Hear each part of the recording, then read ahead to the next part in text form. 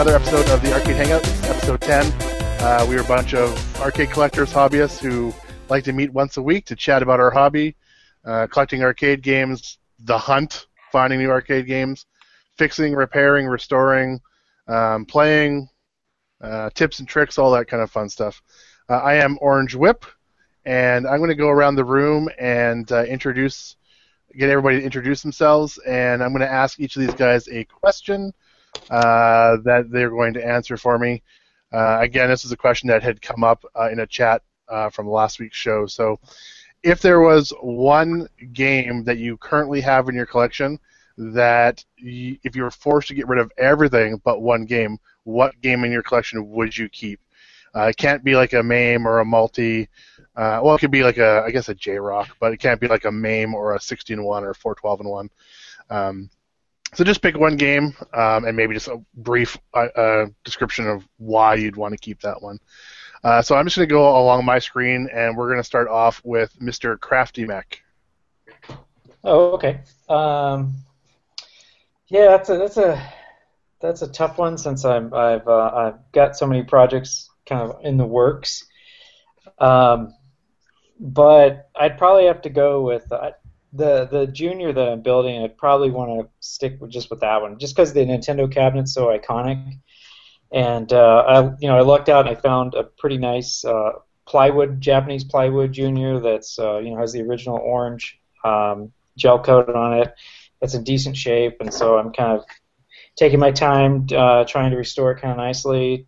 So I would probably go with that one, just because that game is maybe Donkey Kong is what people remember the most, but Junior is pretty popular. But the artwork in the cabinet's just really iconic, and for the nostalgia factor, that's pretty big. So. And you picked it over your Versus? That's where it's really tough, because I like the Versus too.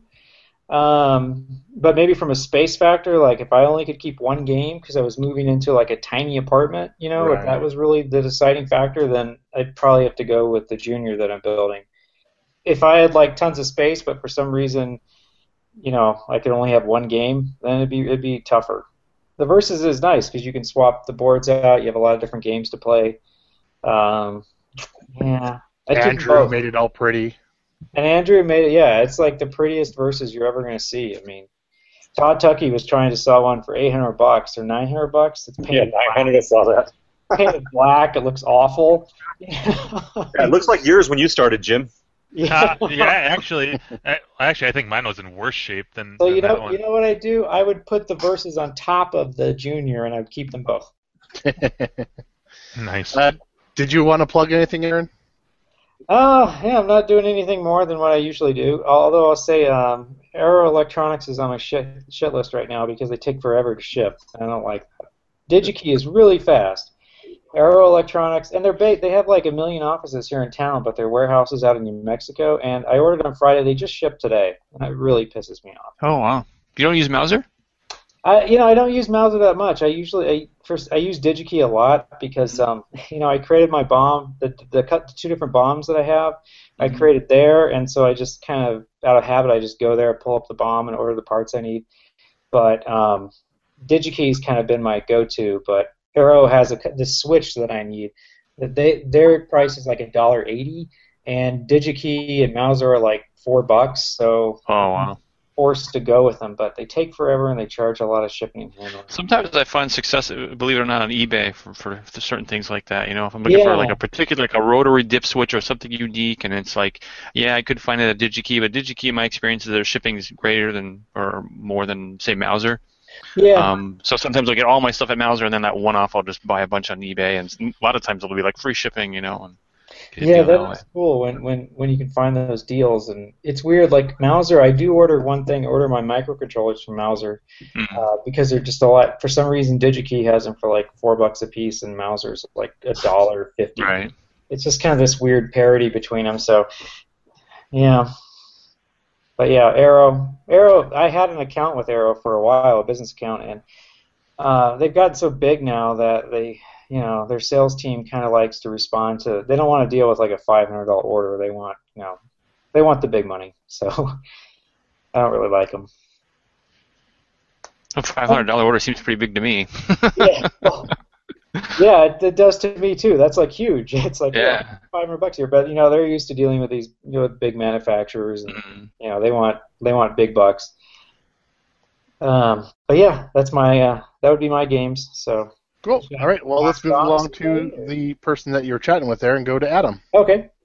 Sure. So Adam, AJCRM125 on Clav, and you can find me on onecircuit.com and youtube.com/onecircuit.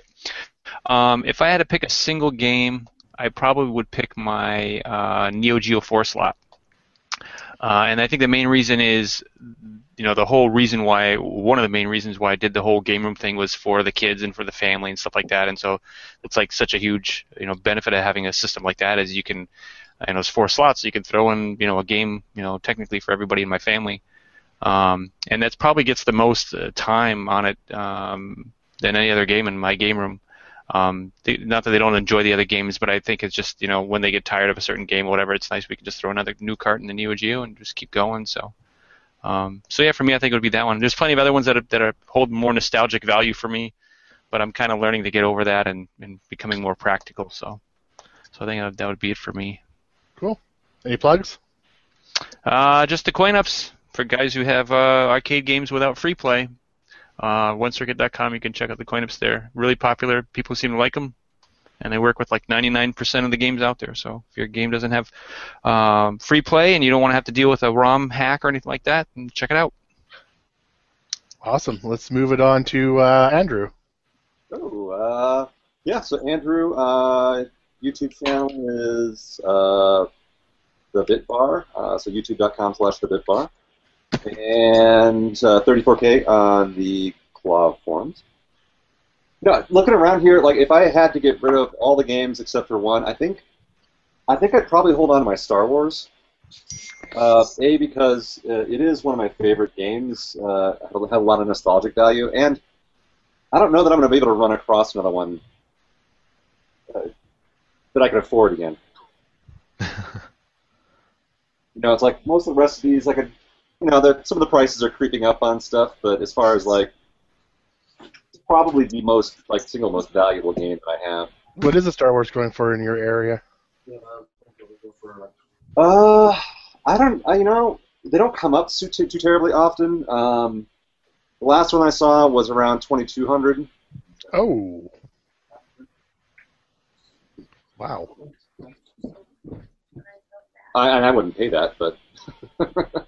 But that's, I'm sorry, 2,200 you said for an upright Star Wars? Yeah. Wow, that's crazy. Well, we've got a lot of collectors in the area. That's getting up towards pin money. Yeah, seriously. What is pin money? But yeah, no, I mean there are a lot of collectors in the area, so the big name titles are commanding a lot more nowadays. Well, especially with the new movie coming out, I think it's. There's going to be a few people wanting it, I think. Mm. That would be it. Cool. Hey, 34 was that? You said Star Wars, right? Yeah. Are we talking about? I had to step away for a second. We're talking about a vector Star Wars, right? Yeah, exactly. So an upright. Did you say if you have a 6100 or a whatchamacallit in it? I have an Amplifone. So there was a post on Clav today where somebody asked about a Star Wars value, and I posted on there. I think it was like $1,500 or something that whoever was selling it wanted it for it, and I posted on there. I thought it was more like $800 to $1,200, but I didn't think about the 6100 amp difference. What do you think that is? Like $300 or $500 or more? Yeah, I mean, where I'd value it, yeah, for sure. Like I would say a Star Wars in average condition with a working 6100 between 8 and 12 seems reasonable. And with an amp? With an Amplifone, yeah, another $300-400 on top of that. Does an amp make a big difference in the Star Wars? Really? Yeah, Well, so it's a medium res tube, so right. it'd be finer, and the actual monitor itself is faster. But did Star Wars take advantage of it, like that you notice? Mostly where you notice it is the Death Star explosion. Yeah. So does it seem to flicker on the other monitor? Yeah, It's lesser of the two. The monitor it plays catch up a little bit. Right. you can see it's just flickering a bit. Yeah, because I have one with both, and I mean, yeah, unless I'm really, really looking for something, I don't tend to notice it too much, but that could just be me, I guess. No, and I don't think that, like, if I had one or the other, I think that part of the big value of the Amplifone is the fact that it's the original monitor for it, and it is a nice monitor. Mm. You know, and then the value of the Amplifone is driven up by games like Major Havoc, which actually does take advantage of it. And so people want, you know, an Amplifone for, you know, that, and I think Quantum. Does Quantum have an Amplifone in it as well? Yeah, I don't know. Anyway, so I mean, I think that the desirability of that monitor to go into other games is another big factor as well. But you know, it's also the originality. Cool. All right, let's move it on. I don't know if he's got his mic muted right now, but Buffett, are you standing by? Let's go, Lasagna Man. I'm going to say maybe he's nuking a lasagna Put right down now. lasagna. All right, let's go to, I think there's 2 mics in here, so let's go to Ottawa Mike. Are you available? He looks like the screen's frozen. All right, let's keep moving on. Jimbo. Talking to me? I was talking. Oh, we're going back, yes. That's correct. My name's Ottawa Chris. I don't know why I said Mike. Oh, Mike, there's no other collectors in Ottawa. Holy I don't know why I said Mike. All right, moving on. Well, I only have one game, so obviously Makes it easy for you. it makes it easy, and you can find me by my handle, Seabart1987, or just Seabart. Well, yeah, sorry about that. Your name's Seabart. I don't know why I even said Mike. Obviously, the first letter's right there. Okay, let's go back to Buffett's got his mute button off now, so let's see if he's here. Yeah, I'm here. I'm just tired. Yeah. Full of lasagna. No, actually not. Guapo's chicken. All right, would you like to introduce yourself and tell us the one game you would, if you had to get rid of everything, one game that you would keep? Yeah, Buffet on K-Love and the Arcade Buffet at gmail.com. If I had to choose and go all the way down to one game, which would be exceedingly hard, since I own over 100, would be Galaga 3. I got a dedicated game, and it's one of my most favorite. If I had to keep a second, it'd be a real close choice to Mortal Kombat 2. But Galaga 3 would be what I would keep the most. So Nice. Yep. Aaron, aren't you trying to get a Galaga 3 or a Gay Plus or something like that? I don't know if he's there. Yeah. What's that? Weren't you trying to get a Gal Plus or Gay Plus or a Galaga 3? Gay plus? Gal Plus. Weren't you looking for a gay plus? Were you the guy? I want to see that Craigslist, Dad. No, you don't. Well, if you don't do that, I was looking for a Gap Plus, the Namco Gap Plus, yeah. Yeah, okay. Oh man. well, Gal Plus, G Plus, whatever. right. Well, there's a big difference. Which version of the board do you want? Do you want the Midway version of the board or the Namco version of the board? The Namco. Board. Yeah, the Namco. So I've got all 3 boards. I've got all but one board, and I think I'm missing. I believe the Namco Galaga 3. I think I have the Gap Plus version, but I need the Namco. The Namco. Oh, Namco put out a Galaga 3? Yeah. Midway, they just did those, but okay. Well, they did, but then there's 2 different board sets. Oh, I see. Yeah. That run the code. Yeah, you got the Midway, which is a big old square board, and then you have the Namco board, which is tall and narrow. Sorry, Adam says that Gay Plus is where you can play head-to-head. Yeah, there's a special docking stage where you play head-to-head. Oh, God. Hey, is anybody drinking beer tonight? I need to get another one, but Root beer. Okay. Well, I'm gonna get some beer. I'll be back in a minute. about it. word. Jimbo, you're up next anyways. Yeah. Boy, let's see. I think just for myself personally, just for what I'm addicted to at the moment, eyes is an easy answer. If I'm thinking of everyone else and not just myself, I would say either the Red Tent or the Mega Touch, if that counts as a game. If it doesn't, then if for just like iconic reasons, I would say Miss Pac-Man. But I think for everyone's sake, I would either do the Red Tent or the Mega Touch because those two get the most play, easy, and they have a wide variety of games.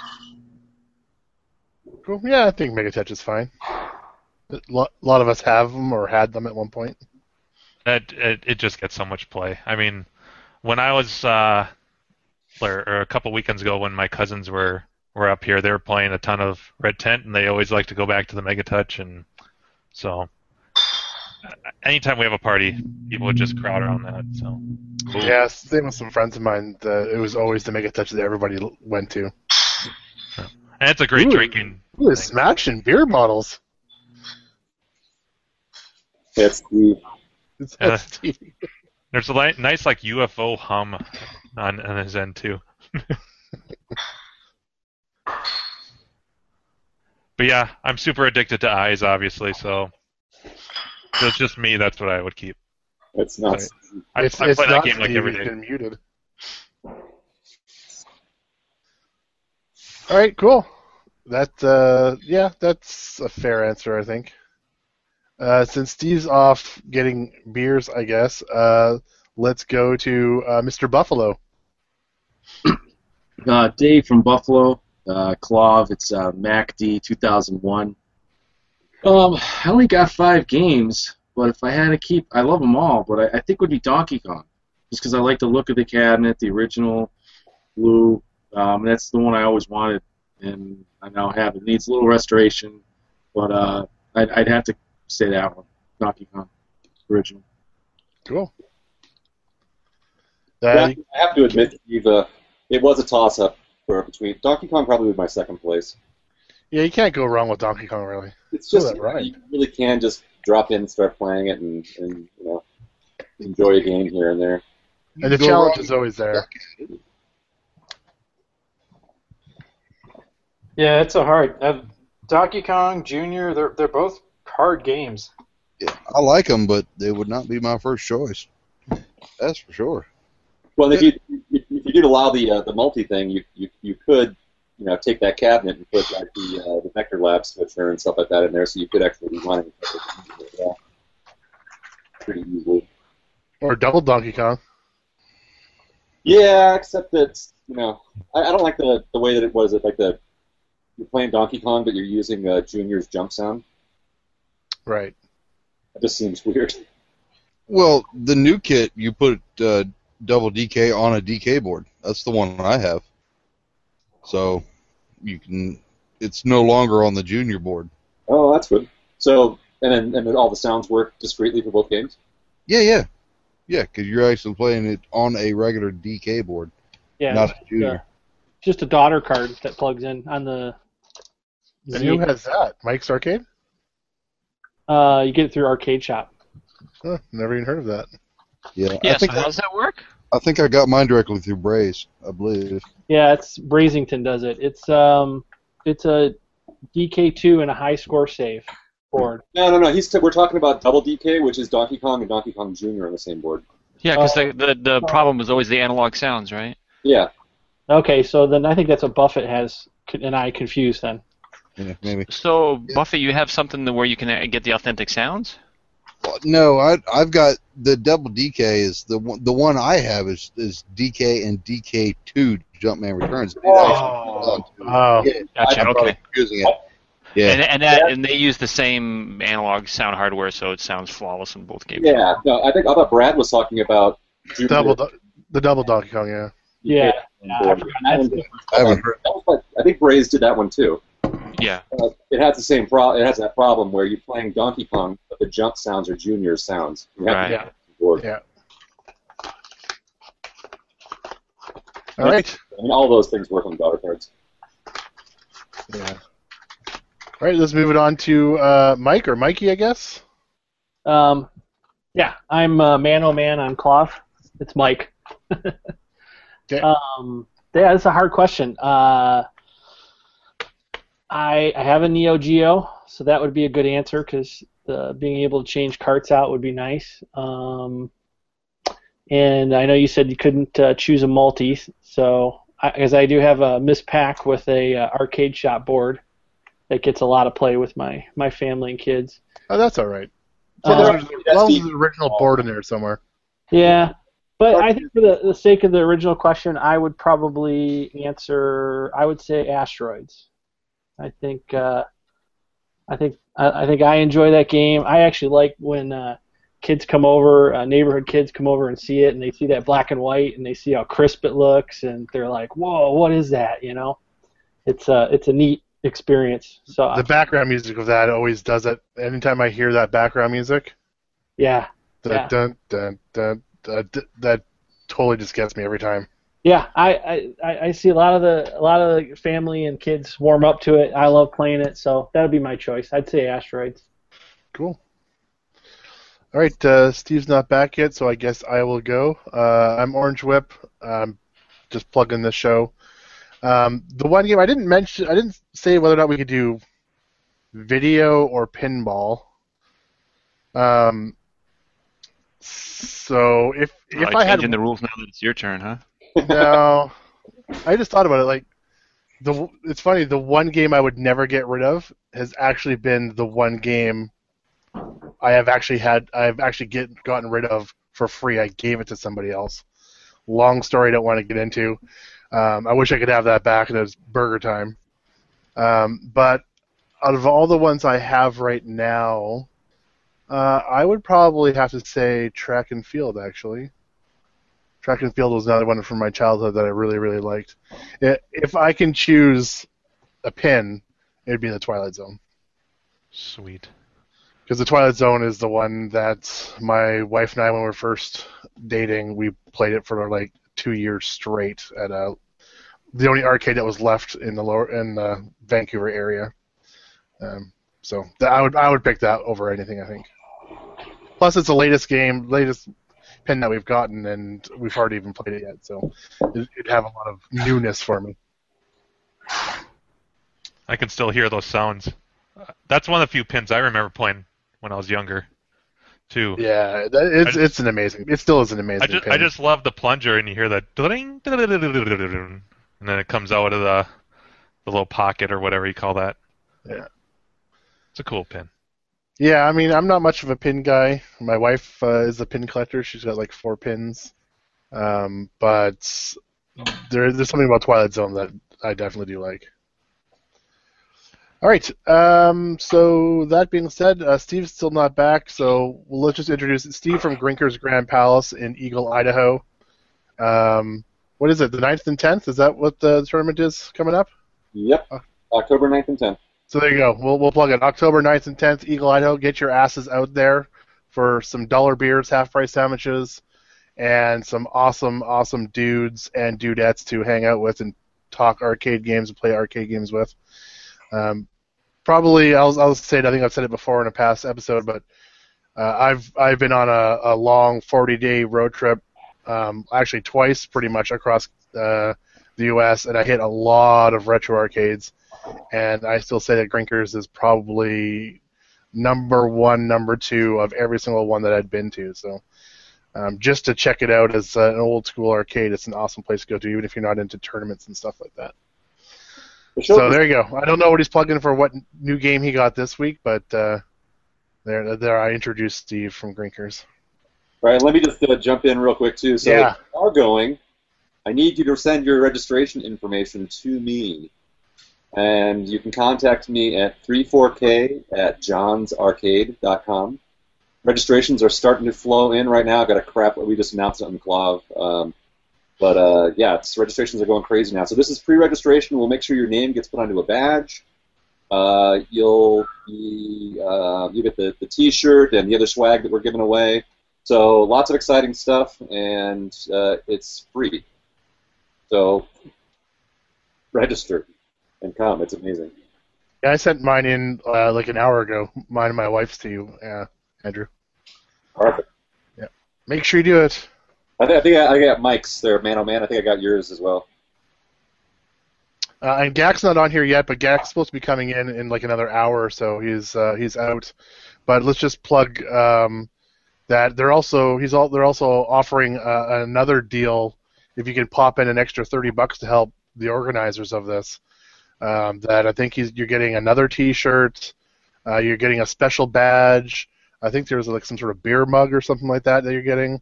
I'm not sure. We're doing. They're going to be like stadium cups with the logo from the event on them. Oh, like a plastic cup. Yeah. Oh, you know what would be cool is to have like a plastic quarter cup. You can use it for quarters. Yeah, that'd be awesome. Gonna be pimping that. I also did that as well, so I encourage everybody, if you're going, if you can pitch in the money to help the organizers of this thing, do so. It's a worthy cause. It's a good time. Very quickly too. That one of the other things we'll be doing is we'll put in your name on the back of the shirt as well as a supporter, and like Brofest. Yeah, very like the Cult of Clinch thing we did for Brofest. Yeah. For the guys that pitched in money to get Twin Forest out there. But if you want to do that, you need to do that in the next few days because I have to send the design off to Steve the Grinkers or I don't know if Rich is printing them or not, but I have to send the designs off to someone just a few days, and if I don't have your name on it, then your name won't be on the shirt. Cool. All right. Well, enough of Steve plugging stuff for now. And real quick, to do that, you need to go onto Clav and post in the thread that you want to do that, and then, or if you email me, if you're not on Clav, email me, and I'll get you hooked up with it. I think I just PM'd Gak because he had sent me a PM about it. Yeah. All right, Steve, stop talking about Grinkers enough. God. All right, so let's go to the portion now where we're just going to chat about whatever we did last week about arcade stuff. If you worked on something, if you traded a game, if you bought a game, if you sold a game, worked with a new tool that you hadn't opened up before or something. Let's just go around the room. We do this randomly. We'll just pick somebody to start chatting about stuff, and just tell us what you did in the last week. And I'll start the throwing off, and I will start it off with, let's go to the newcomer. Let's go to Mike, if he's there. Unmute that shit. I'm here. I just had to click unmute. Sorry. There you go. Busy week for me. I have about 12 games. They've all been in the garage, and I just last week I moved them all into the house. I've got a contractor coming in and going to rewire my garage and finish it off for a game room. So everything's kind of torn apart and chaos, arcade-wise for me. But I did pick up a Sega new Astro City candy cab, and that's a first for me. I've only, as those guys like to say, I've only been into Woodies. It's what they call us. So it's a neat cab. It's kind of my first, real JAMA cab, and big 29-inch monitor, and it's been playing with that. So I've actually been playing Robotron of all games on it. Now, Mike, where are you from? You said you got a garage arcade. I'm in Northern California, the Bay Area. Okay. Just about an hour east of San Francisco. Okay. Despite the Red Wings jersey in the background. Cool. All right, so Mike, it's your job to now pass it off to one of the other guys in the room and get them to tell us what they've done last week. I'm going to pass it off to Aaron, Crafty. Oh, okay. Well, I'm working on, right now I'm still working on this Junior. It's kind of messy in my garage, but I'll turn on my camera and you can see I've got it laid down there. I'm just doing a little paint touch-up on the corners that I rebuilt with some Bondo over the last couple of weeks. So hopefully that'll be done soon. And got some new site art to put on that guy. So I've already got all the other parts. So once I got that put together, that should be good to go, and I'll have it up and running. So that's kind of my project for right now. Then after that, you might have saw the Tempest there under some plastic. That's next on the agenda. I just need to get the monitor rebuilt, the 6100 rebuilt. And I've got all the parts for that, so hopefully that'll be before Grinkers. I'm hoping to have the Tempest running and the DK Junior running. That's my goal. That's pretty much it. Nice. Is that a plywood cabinet? The Junior? Yeah, I can't remember. I think you mentioned that last week. I can't remember. Yeah, it's a nice plywood cabinet that I got from.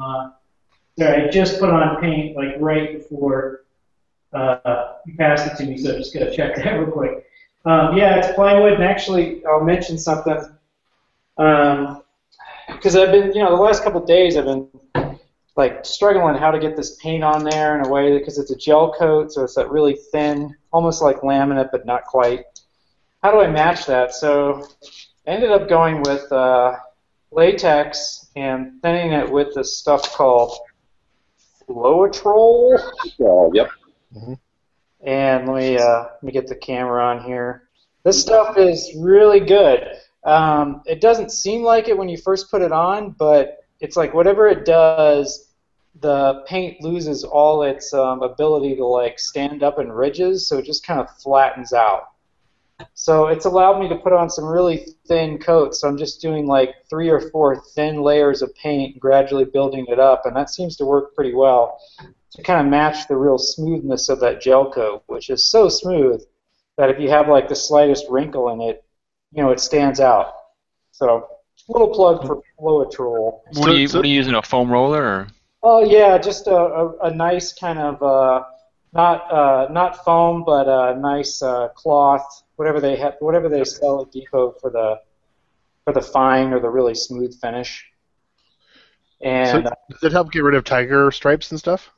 Well, I'm not painting large surface areas, so that I'm not sure of. I had just been doing some chip repair and stuff on the corners. Okay. I had to rebuild a couple corners, so it's pretty isolated, small spots. So I'm not sure how that would fare like on a bigger paint job.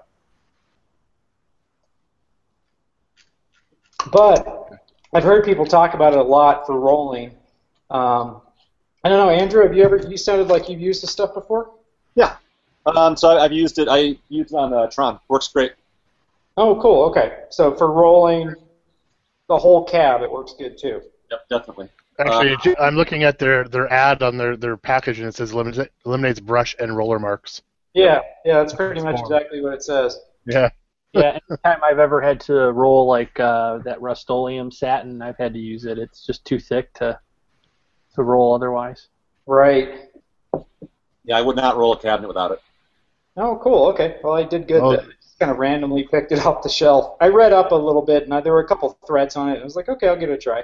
Sure enough, because before that, I was using a foam brush, I was using another roller, and yeah, I could not get it to not dry without like a ridge or just a little bit of that surface kind of curl or ripple. But this stuff just took that right out of it. Sweet. Very cool. You know what? So come to think of it, then I'll pass it on to let's go to Jimbo. Sure. Well, mine will be nice and short. I've just been playing Eyes. I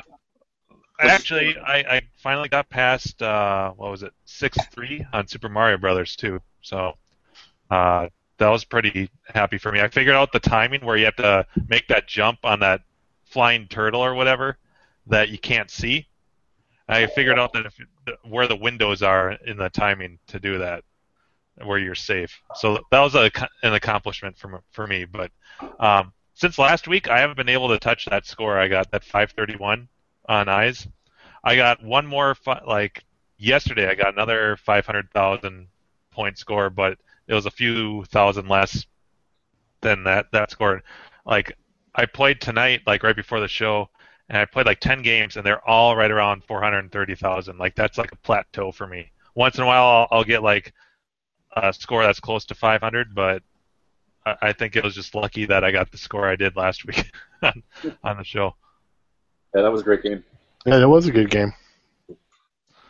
I hope that's one of the tournament games at Grinkers, because that's about the only game I think I could carry a little bit of weight. Of course, someone else will come in that knows what they're doing and just like get like a million point game. I'm sure, but You can probably count on that, I would imagine. yeah. Do you think any big names are going to be at Grinkers this year? I bet there will be a couple. Yeah. Mm-hmm. But yeah, that's about all I did. I'm really excited about the multiverses board that Nazarene's been posting about. I'm hoping it's not like more than $300 because for us red tent guys that have to buy two, that could get pretty pricey. Even though it's totally worth it, it's like God, that's a lot of. I mean, it's like almost buying. But how many games would you really get advantage of then? For having two of them. Well, I like splitting up, and I only have like 3 or 4 versus games. So for me, it doesn't make because I want like a lot of the games I want are daughter card games. Right. And so saving that money. But like, how many 4-player games are there though? Like, there's tennis, Balloon fight, crew.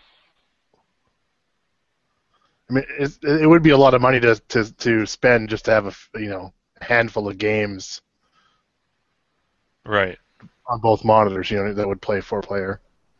Yeah, I suppose.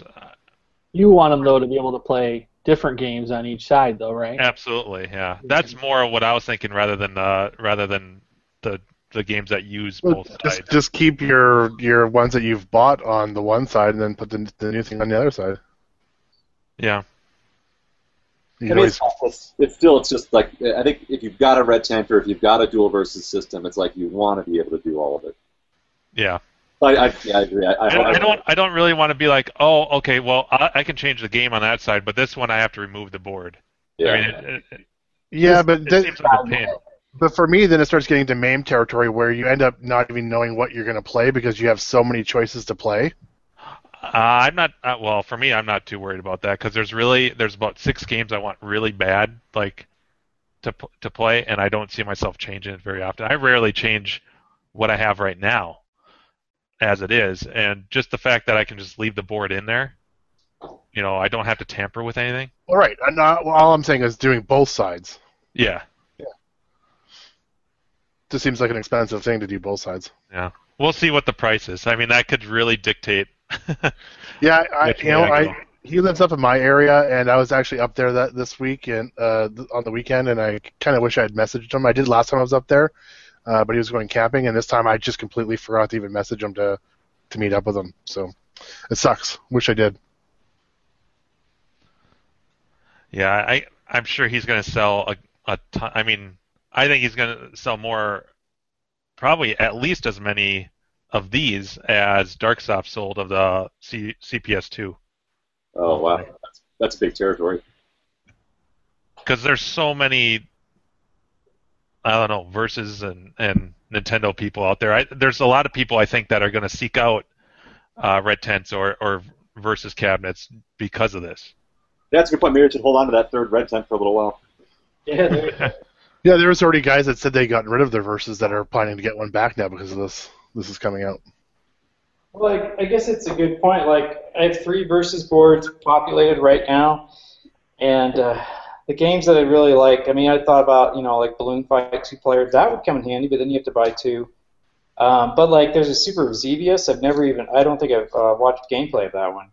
You have to use, like, the RBI baseball daughter card, I'm not sure, but, it's a weird combination. Like, well, I'll probably never I've never seen that one for sale, so that would be cool to be able to play it. And there's a couple others like that are kind of weird and off the beaten path, but other than like the big like 4 or 5 that I have, that's why I'm kind of on the fence about it. It's like, well, I already have Super Mario Bros. And Excite Bike and Castlevania and Dr. Mario, and I've tried Mighty Bomb Jack, and I could burn a couple different games like Ice Climber and such, but I guess it's the really hard to find ones. That's what that board will really be good for.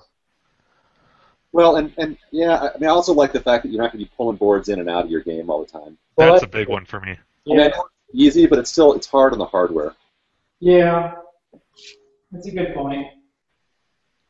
Plus, like, I mean, with the versus stuff, I mean, yeah, it's like if you get one of them, I don't think it really turns into a MAME thing because you're not talking about like 3,000 games. It's You're like talking like 30. yeah, it's like 30 games, and like yeah, probably 15 of those are actually games that you really want to play, or not even really want to play, but you actually would play. Right. Yeah, absolutely. And another point is that like these things, I don't know how many runs he's going to do of these boards. So I know as soon as like he stops, it's going to become a hot commodity or something, or I'm going to kick myself for not getting one. Yeah. Unless a side, what would you call it, like a byproduct of this is that all the original hardware and stuff goes way down in value. It could be, but we didn't see that with Darksoft with the CPS2 stuff, really. That's true. And neither does all the J-Rock stuff. None of that stuff's gone down in price. Robotrons and Ghosts and all that. Robotron's gone cheap now because of the J-Rock stuff. Yeah. I want to get a for the Versus dual system at Grinkers. I want to get tennis. I want to get tennis on both sides. Well, I know 3 people who are selling the full tennis kits, so if you just message me, I can get you a set. I need the right glass for the Versus dual system cabinet because the way the cabinet is shaped, the glass is cut at an angle. So it's special marquee for the dual system versus the regular Versus cabinet. Mm. Next time, okay? Oh, the marquee has an angle on it, right? Exactly. Yeah. So you have to have the Versus dual system cabinet marquees. So if I can find 2 of those for tennis, I'm going to convert from, we have Versus baseball in there right now, I'll put Versus tennis in there. And it's just because I remember playing Versus tennis in a dual system cabinet at Wood Lake Bowl. And it would be cool to have that again. I think that'd be a great choice for your cabinet, Steve. Is it a glass one or is it a Translite? The Versus baseball ones that we have are glass. I think I don't know if there was any original Translite. I think there might be repro Translites. I've got a Dr. Mario that's Translite that I'm pretty sure is original, but I could be wrong. Oh crap! I just realized I didn't actually hand it off to anyone. Let's see, who was it? All right, go ahead, Andrew. Oh, well, so it's all about Grinkers right now. So everything I'm working on really is T-shirt designs, artwork designs for all that stuff, so I can get over to Steve on time. Working with the guys on getting that stuff put together. Plus, Crafty volunteered me to host our monthly get-together. So I did spend a little bit of time this week, so I actually have all the games are working now. So I had most of them turned on last week, but I got 720 back up. And then I've got Spy Hunter, I've got some that 60 hertz hum still going on with it, so I put in an order with Bob to pick up a rebuild kit for the audio board and new filter caps for it, and we'll see if that can fix it. Yeah, that's about it, arcade-wise. You've been practicing your Street Fighter? No, honestly, not at all. And actually, after we talked last week, I ended up pulling Super Turbo out of there, and I put Rastan in it. So if you guys want to see me play Rastan, I can play a game tonight. Yeah, do it. Yeah, you do. Yeah, we do. So we'll figure out sometime when you guys want me to set up that and start playing. You guys don't want to sit there and like listen to me play it the whole time, though. So I'll probably just put it on mute. I want to. You That'll give me plenty of time to listen and drink. It's about if I don't finish it every single time I play it, but if I make it all the way through, it's about 35-40 minutes. Sweet. Well, I'm in. We can always chat behind it. Yeah. It's not a big deal. You can mute me when you don't want to listen to the game. Yeah. Oftentimes the game sounds aren't that loud anyways, because it's the mic's not hooked up right up to it. Yeah. Although the speakers on this one are pointed right at it. But I can go ahead and get that set up, you guys, because I can't actually stay super crazy late tonight, so I can set that up if you'd like. Yeah, go for it. Meanwhile, I'll pass it on to Steve Brinkers. Hey, what am I doing? Just what you done the last week. I know, but I left for a while. Did we finish the? We did introductions for you, but if you want to pick the one game that you'd keep, you can do that. Yeah, because I was thinking about that when I was getting my beer, and it's really hard, man. That's really hard. Oh my gosh, it's like. I guess that's why they asked the question. Which kid do you want to save? I don't know. I guess based on like right now, this moment in time, my number one game would be the game I would keep, and it probably is the game I would keep. It's Gravatar, and I think that the reason I would keep it is because it is really challenging. It's like it's not like a game that you play and play it for 15 or 20 minutes and you lose your 3 guys and then it's over. There's months and months and months and months and months of like building your skills so that you can get deeper and deeper into the game. And so it would be like, I could go on like a year-long adventure of like trying to get good at Gravatar, and I think that would be fun. So, and I want to do that. I want to get for Gravatar. I want to get to the point where I can. I don't know if you can beat the game. I think it actually flips. There's a video of a guy playing it at CAX like 3 years ago or something, and in the video it's the first video I saw where in that game you get I saw levels in that video of Gravatar that I'd never seen before. And I've still never reached to this day. So there's a level where like Gravatar is kind of like I don't know, like what is it like? It's like a cross between Asteroids and Defender. I don't know. It's because there's terrain and you're in a ship and you've got to blow everything up and you can land and not land, but you can tractor up fuel. And to clear levels, you have to kill all the ground units that are trying to attack you. Anyway, later on in the game, the terrain turns invisible, so you literally have to fly through all the levels again with the terrain totally invisible and be able to traverse all of the terrain, including like little tunnels and things. Traverse all the terrain and kill all of the the turrets or whatever. And so to get to that level for me is something I'm really excited about. So yeah, for right now it would definitely be Gravatar. Cool. I've seen many Gravatars that but you know what? I don't think I've ever played one.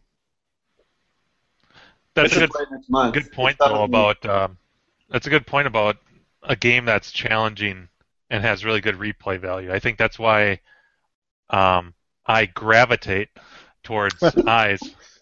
See what I did there? Very nice. Like, Hey, there it I is. always want to keep playing. Like it doesn't matter if I'm like I'm just going to play one game of eyes. There's never just one game. I have to play like 4 or 5. I think there's a lot of old games that are like that. I mean, that's kind of what makes the old games still have their charm to everybody, right? There's a lot. Absolutely. Like Donkey Kong Jr., all those ones are very similar to that. Yeah, I think I've only cleared like 100,000 on Donkey Kong Jr. like a couple times. Right. That game is so hard. I remember, Steve, go ahead. I was going to say, I remember hating Gravatar. Back in the day, it was one of those games. Like back in the day, I hated Dragon's Lair, all the laser games. I was like, was intrigued by them, but I hated them because I was never good at them. And Gravatar was the same thing. I liked the game. I actually don't remember if I liked it at all. I just remember not being good at it and be like, screw this game, I'm not playing this ever again. And so that was kind of weird that I want to play it. I think it falls in that same category of like Dragon's Lair, because when we got, I think I told the story before, but having a Dragon's Lair, it was taunting me, right? I needed to beat it. And so now that game that's taunting me is Gravatar. So, and it takes forever. Like Dragon's Lair is like, okay, I can go on like a 3 or 4 week mission to invest the time to learn all the different moves to beat Dragon's Lair. And that was kind of like, okay, I can see the light at the end of the tunnel. I'm just gonna have to progress through this, learn all these moves, and then I'll beat it. And it'll take a month or whatever. For Gravatar, I cannot see it. I cannot see. I'm not even close to being able to be like, oh, okay, yeah, in 3 or 4 months I'll have this mastered. If I had to put money on it, it'll probably take me 10 years. 10 years of casual play like I play now. 10 years. That's when I guess I'll beat it, and that'll be an awesome day.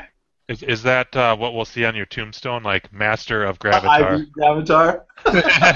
Yes, definitely. Do you have any idea what the high score is on that right now? And what year? Is there any Gravatar players in the Hangout? Not me.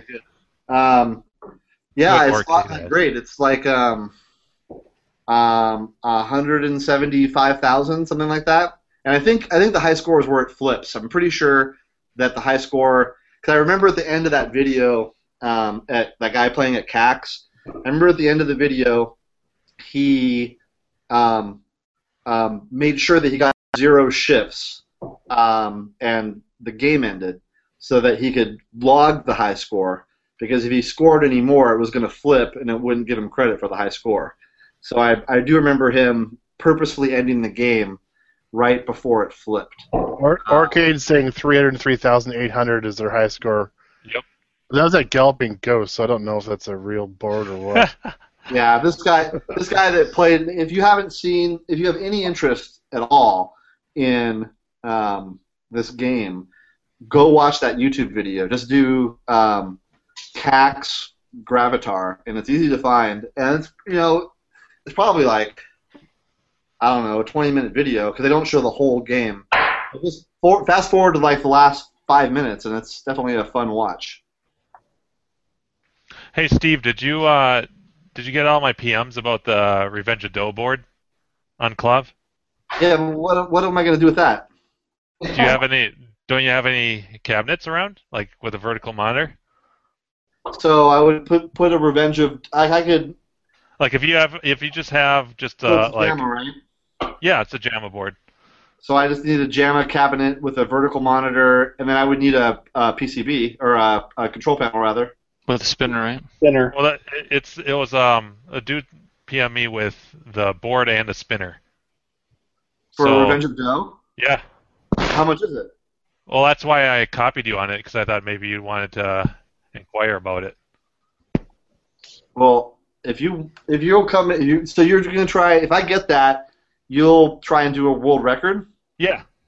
What is the world record on that? What is it? 1.6 million. How much was that board and that control panel? Was it like 50, 100, 200, 500? He didn't. I didn't ask him. I bought a Doe board 2 months ago for $100. Yeah, I actually just finished building a cab with Doe in it, and I think I paid $85. So they're not too expensive. Control panel or without? Just PCB. Mine was just PCB. Yeah, I see your PMs here, Jim. Sorry for not getting back to you. No, that's fine. I'm sure you're a busy guy. I'm going to send that guy a message right now. Cool. Being that it's got the spinner, I mean that saves you a little bit of a headache too. No, not on a control panel, just the spinner by itself? Yeah, just a spinner. Okay. Well, you have a... I could... Bring your control panel. Yeah, I could probably do that. Well, it's for a pack cab. Yeah. What? It's a pack control panel, or that's what it's sized for, because it's. I've got a Pac-Man. I've got a Pac-Man that I could put it in. So, It's a but different. Pac-Man's not JAMA, is it? No. The cabinet I got had been painted black, and so I just ended up just using that as my Arkanoid because a lot of the kits were designed for pack cabs. So would it be possible? How much effort would it take to, without compromising the pack, to throw an Arkanoid Revenge of Donut? You'd be better off. You'd be better off with just a junk cabinet than trying to, because you're gonna have to wire it for JAMA, and that's gonna be. I have a pack to JAMA adapter here. You're gonna burn a panel though. The spinners are not a standard. Right, they're wider. Yeah, they're wider. They're not like they're unique. So you're gonna have 4 new holes. Right, but Jim says he's going to give him his whole panel, right? It's already installed in a pack The panel. whole control panel.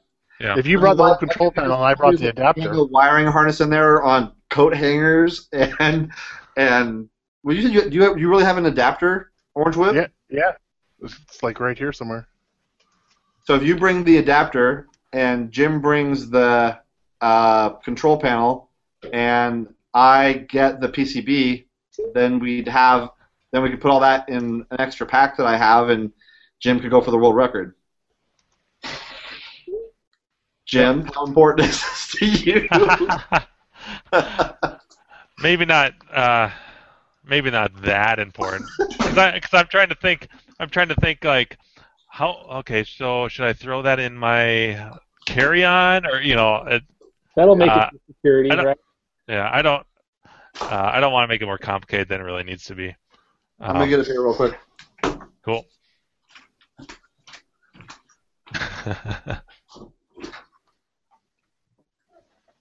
What was he doing?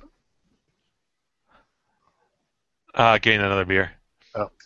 Well, while we have a brief pause in action here, I just want to say a little shout out to one of our very special guest listeners on YouTube. We've got Sam Weil listening to us. No you guys kidding. remember Sam? Yeah, of course. Wow. He's the reason your red tents look the way they do. He's the reason why they're red. He put the red in my red tent. I mean, he's even been on it before, but was it a recorded one? I don't think it was it? I don't know. He was on here one of the times he was visiting over in the garage here. Was that when what's his name was there too? Yeah, that's right. Yeah, when Mike was Archie? here. Yeah. Destroyed the Akuma. I like how you can see Jim Bodini's reflection in your ass, Dan. Oh, now it's me. Well, that's Nice. funny. I gotta grab a beer too. Yeah, I'm gonna grab a drink. I'm gonna be right back. You guys are making me thirsty. Perfect. Are we supposed to be? Are we passing off to somebody, or is Andrew doing this thing, or what's going on? I don't know who's left to talk. I don't want to. Chris went. Steve went. I don't think Adam's gone. Adam. Me? Who was?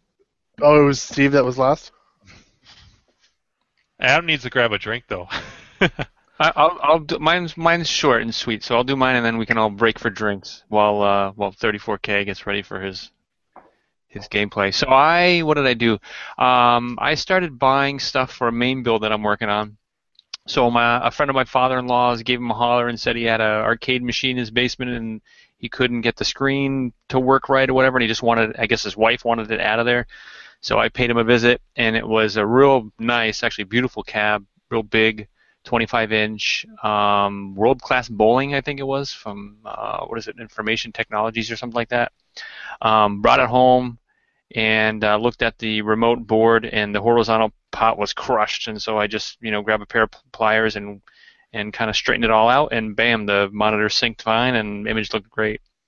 So I just been in the process of buying joysticks and buttons, and I think I've got an iPac 4 on the way, and basically I just want to set it up. I actually want to put it in the living room as opposed to up in the game room, and just set it up with a nice main build so that we, family and or when the kids come over, whatever, I can play games and whatnot. So I'm looking forward to putting all that together.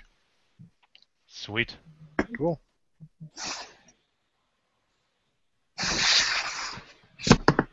And with that, I'm going to get my drink. Me too.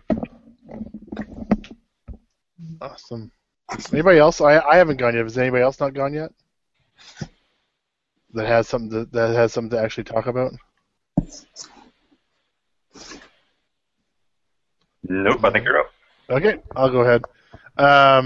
So I went and visited my my arcade guy, I guess, the one that lives like 5 or 6 hours away from me. I went up to visit my brother again and popped in on Sunday to visit this guy. And I picked up a second Robotron from him, so I have 2 Robotrons here. And that one is, I gotta do some body work on it, but it's fingers crossed. It's the one I'm hoping to trade for another game for another collector here that I'm not going to really mention yet.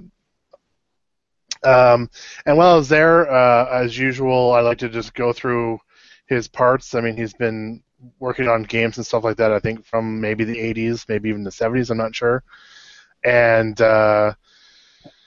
so, yeah, he's kind of done with a lot of stuff. I cleared out like 50 games from his place, I think, and he has maybe a dozen games left. Some he's keeping. There's still some for sale. But he's starting to thin out. He wants to get rid of some parts and all that kind of stuff. So we started going through his place, and I just started picking out a little pile of parts that I wanted, and he ended up giving me a really awesome deal. So I got a nice little bin of leaf joysticks. I got a big bin of buttons. I got some pole position shifters, some other Atari 4-way shifter that we're not really even sure what it's from. He gave me a Battlezone control panel, some bezel shrouds, or some monitor shrouds. What else I get in my pile of parts? Crap already. Huh? I said, holy crap already. Yeah. This is not even a fraction of what he has.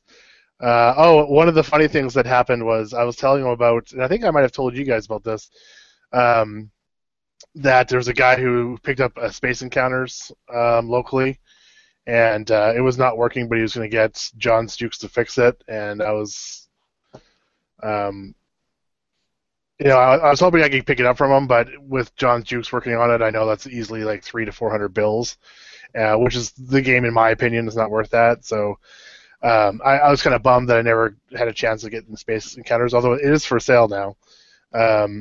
And so I was just mentioning this to this guy up there, and he just started laughing, and I was like, well, what? He goes, I trashed Space Encounters a number of years ago before I met you.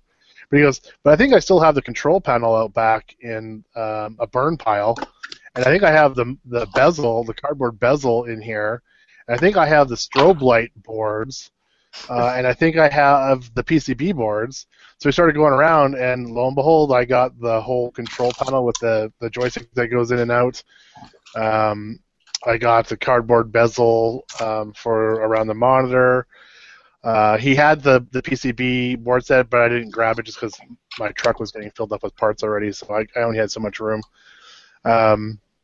So yeah, he had all the parts. If I basically have the plans for a Space Encounter, I could probably build a Space Encounters from scratch. Although again, I'm not really sure if it's worth it or not to do that. I got a whole bunch of power supplies. He gave me a bunch of Midway power supplies, a bunch of AR2 power supplies. Some for parts, some easily to rebuild. There was no burning on them whatsoever. What else did I get? I got a Nintendo Versus fully populated control panel. Yeah, there's a bunch of other stuff too. I can't remember now off the top of my head, but all of that, $50. You got ripped off. Yeah. No, I had offered him even more for the stuff, and he lowered it down. I just hopefully, as a favor, because I had helped move a bunch of games for him. But no, really, really super nice guy. He actually might even be watching tonight. He was interested in watching, and I told him if he wanted to one day. Hopefully, he's listening. Maybe to even come on and tell some stories and give some tips and tricks for fixing stuff. So he's got every gizmo and gadget, including Crafty or TPG. He ordered one after I talked it up one day, and he has every single gadget and gizmo and fixing these things that you can imagine. And he does board repairs. I think I maybe mentioned this last week or the week before that I was going to ask him if he'd be interested in doing board repairs, because he can pretty much fix anything. And he was very happy to have the offer, but politely declined because he said it's just way too much work for time-wise to get stuff done, and he's just kind of too busy doing other stuff. So, and that kind of is part of why he wanted to get rid of a lot of stuff. So a lot of stuff still to go. I mean, I also picked up sorry, I forgot. I also picked up he completely rebuilt an EZ20. So I got that as well. And I think he still has like 7 or 8 of those, and probably in his basement that he's working on 50 or 60 monitors. He's probably got 4 or so 6100s. He's got a 2 or 3 black and white vector. He's got a 13-inch vector. And then I went up to his kind of attic over his garage, and I mean, he had so many more monitors up there that he kind of just, I don't know, forgot about, or they're just kind of thrown in the piles. There's so much, I would say another 20 or 30 monitors up there. If anybody's interested in like Apple Macintoshes, like the little computers, I mean, maybe 60 or 70 of them that he has in his place. Old Commodore 64s, he's got a whole bunch of those. He's got a full mainframe in his house. Some of those Commodores make awesome monitors for test benches and whatnot. Yeah, I've got one of those. I got a stereo one, but he's got the full. I don't know if he has many monitors or not. I can't remember, but he has the whole computer with tons of disks and 1541 drives and all that kind of stuff. Yeah, he worked in telecom kind of his whole life and just collected stuff. I mean, out back where he has his piles of. He's basically burnt all the cabinets over the years because he had so many cabinets that he had to get rid of the cabinets, but he pulled every single part off of these things. And even then, a lot of like JAMA control panels ended up going out in the back because he's kind of on a orchard or a farm. And so that's where I went traipsing through there, and we found the Space Encounter panel. And he had a whole bunch of other JAMA ones. He had a whole bunch of like Midway cocktail control panels, but they were JAMA'd. And then off kind of in the distance, maybe 50 or 75 feet away, there's this huge mound of PCB boards. And I was like, what the hell are all those? And like literally there's a car beside it, and the pile was like higher than the roof of the car. Oh, what a shame. And probably 16 feet in diameter. And no, they're not arcade boards. He kept all his arcade boards. Okay. When I first met him, he had like 1,000 arcade boards. He still has like 300 or 400 arcade boards. No, his job with telecom was to go around to all the cities in our province and upgrade their systems. And he was in charge of it, so he was told to destroy all the boards that were there. And so what he did is, he did that. He destroyed all the boards, but before he did that, he pulled every single EEPROM out of every single one of the boards. Thousands and thousands of boards. And I mentioned this before in the past. So he has like filing cabinets, and I thought he had one filing cabinet full, but I went there now, and there's like 2 filing cabinets, this like 10 drawer thing, all labeled with all these chips in it. And he gave me another like stack of, I don't know, probably 10 or 15 tubes of EEPROMs for nothing, basically. So yeah, it was just one of those things where he just couldn't throw any of that stuff away, and now, all the stuff from the 80s that it's harder to get these days, and it's also costing more. He has a boatload of it, all one-time use from telephone systems, basically. Good friend to have. Yeah, he was awesome. I mean, some of the games I got out of his place and sold, I basically sold a lot of them to Seattle collectors, because I know there's a lot of Seattle collectors who are looking for them, and they're also guys that will step up and pay the money. Because, he wasn't getting rid of things cheap. He fixed everything up. Everything was 100% working. Might have needed some cosmetic work, but I mean, there's Lunar Landers and Omega Races and Star Castles and Armor Attack. All the classics, Asteroids, Galagas, Asteroids Deluxe. I mean, it was everything. But there's a few rare ones. That's where I got my turkey shoot from, that sort of thing. But yeah, no, awesome guy to have. Super, super nice guy. And I just like going there and hanging out and talking shop with him. Actually, it's pretty cool. So that's what I did on my Sunday. I wish I could go up there more often, but like I said, he's like 6 hours away from me. So there you go. That's what I did. I don't know if do we have anybody else to pass along to? I haven't gone yet. All right. Oh yeah. Any news on the track and field? Yeah. So the board, I put the monitor I bought, I put it in, and still no red. However, that monitor, it's not even firing red. Like the tubes, the neck board's not even sending red to the guns or sending power to it. And for some strange reason, I'm sure Buffett's going to know the answer to this right away. There's a strong ozone smell coming from around the flyback area. He might be sleeping. The suspense that's what I'm is killing thinking. me. Yeah. So you're saying what causes ozone? You tested the boards, and there is voltage coming out of the PCB board. As well, it's fluctuating. The voltmeter's fluctuating between 0 and 1 volts. I'm not sure if that's my crappy voltmeter that's at the end of its lifespan, or if it's just the board putting out. That's probably about right, because I don't think there's all that much red. Yeah, there's like in the track and field screen, anyways, right? Yeah, so. yeah. Well, there's the two red tracks that they run on, and in the title screen, there's a little bit of red in the word field. So there wouldn't be much red, hence why I gotta wait for a crafting. Right. So 1 volt is probably okay. I mean, the more red there is, the higher the voltage, right? Yeah. So I mean, did you test like the red transistor? I haven't. I just for the red circuit. I haven't on that monitor. I haven't taken the chassis out of it yet to see what's going on, so I can get to the neck board and bring it over to the soldering area as opposed to working on it standing up.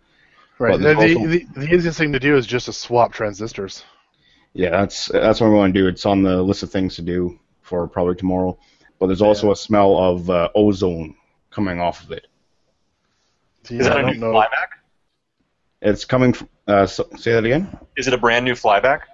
No, it would be the existing one. And the monitor you recapped it and everything, though, right? Not that one. This is the one that I bought. That the guy said needed a little work, probably just a cap kit. But if it's not producing red, it's probably more than a cap kit, I'm thinking, or maybe. Yeah, I mean, your first thing in order of business is to always do a cap kit, but if there is absolutely zero red, then yeah, it sounds like there's like a transistor or something out. Yeah, and what causes the ozone smell? Is that the flyback going out, or? Well, that's tough because electronics can sometimes just kind of have an ozone-y kind of smell. Yeah. It's kind of like a non-specific symptom. Yeah, that sucks. It's like really pungent, like to the point where I thought something was going to either blow up or fizzle out. Yeah, well, it never hurts to order a deluxe kit and get a new flyback as well. Yeah, does Bob Roberts sell that for? Is it a Vision Pro? I forget what the monitor is. Yeah, I believe he sells those. What the hell is it? Yeah, it's a Vision Pro 1901. So the other one would be contact Ian Kellogg and see if he got him. Yeah. But Kellogg would have the flybacks as well. I don't know, but I mean, so you've got the three options, right? You've got Bob, you've got Buffett, and you've got Ian. Those are all really good options for cap kits. Yeah, now, Buffett's sleeping. Otherwise, he might be making a sale. Okay. And the other funny thing is, the chassis for that tube has a different number series. It says it says something like 29 something. This is what I get for not being prepared. Actually, on the tube itself. Yeah, because the frame of the monitor. Oh yeah, the tube chassis number or the numbers on the tube won't match anything. Their tubes are just kind of random like that. Well, it's not where it says that it's a 2901 is on the side of the frame, but on the board it's calling it a 2901. You just said 2901 twice. Oh, it was like, was that me, or did you just say the same number twice? Yeah, I did. So it's a 1901 that's on the frame, but it says 2901 on the. Did I fuck up again? But you're just saying it's a sticker on the side of the frame? Yeah. I wouldn't worry about that.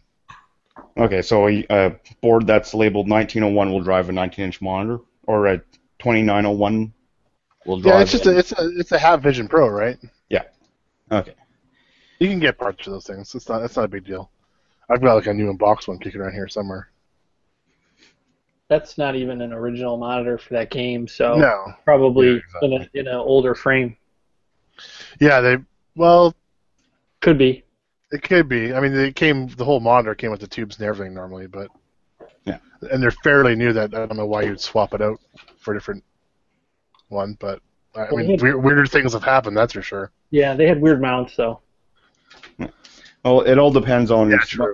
Once I get the TPG, I'll know if it's the board that's not sending signal, or if there's something wrong on the chassis somewhere along the one of the signal areas. Yeah, I mean, basically what that's going to do is just take the certainly your board and everything out of the equation.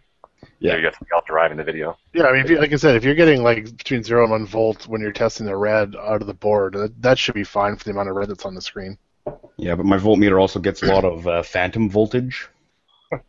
So like when it's jumping from point 1 to 0.0, I'm kind of wondering if that's a phantom coming from my meter because it's been abused, we'll say.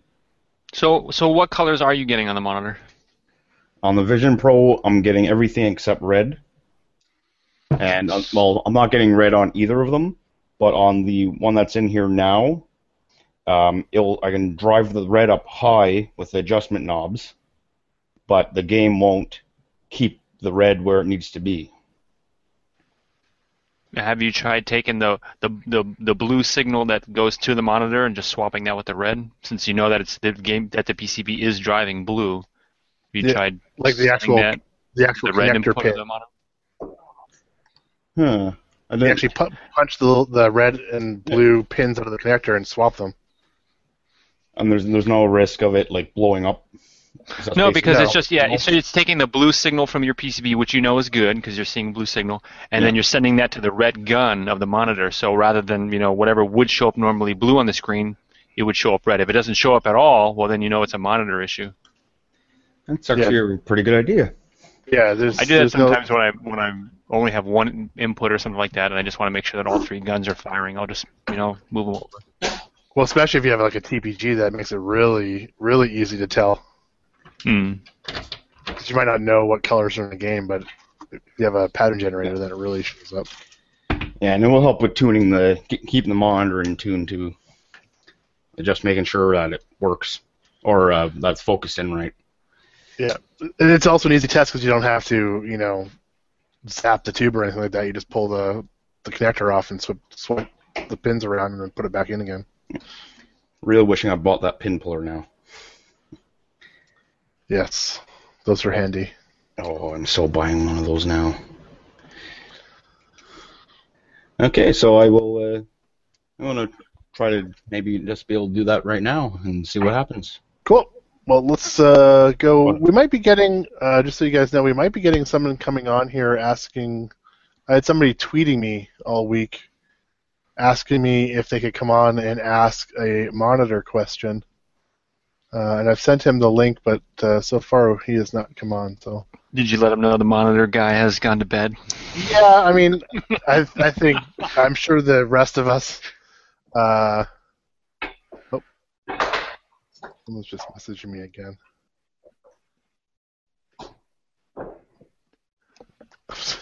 Someone's telling me that my message was in Spanish. Okay. Yeah, weird. I think the collective, amongst us, we could probably figure out what the issue might be. I'm sure we've all worked with monitors a little bit. If nothing else, I can make up some bullshit. Yeah. Be good at that. This show becomes some car talk for fucking monitors and arcades and shit. Weird. My wife is telling me that the tweet that I sent out to this guy was in Spanish. How the hell did that happen? I'm looking at it right now, and it's not in Spanish, so I'm not really sure what's going on there. So all this time I've understood Spanish? You bilingual. Whoa, You didn't even my know it. mind is blown. Yeah. It's really weird. No wonder my wife's giving me weird looks.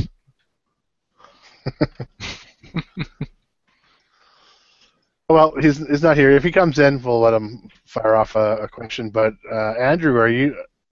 Unless there's somebody else, have we missed anybody yet? Oh, he still has his clothes on, it looks like. I thought you played Rastan naked. I don't know why. Is that Pee Wee Herman's bike? Kind of, but not really.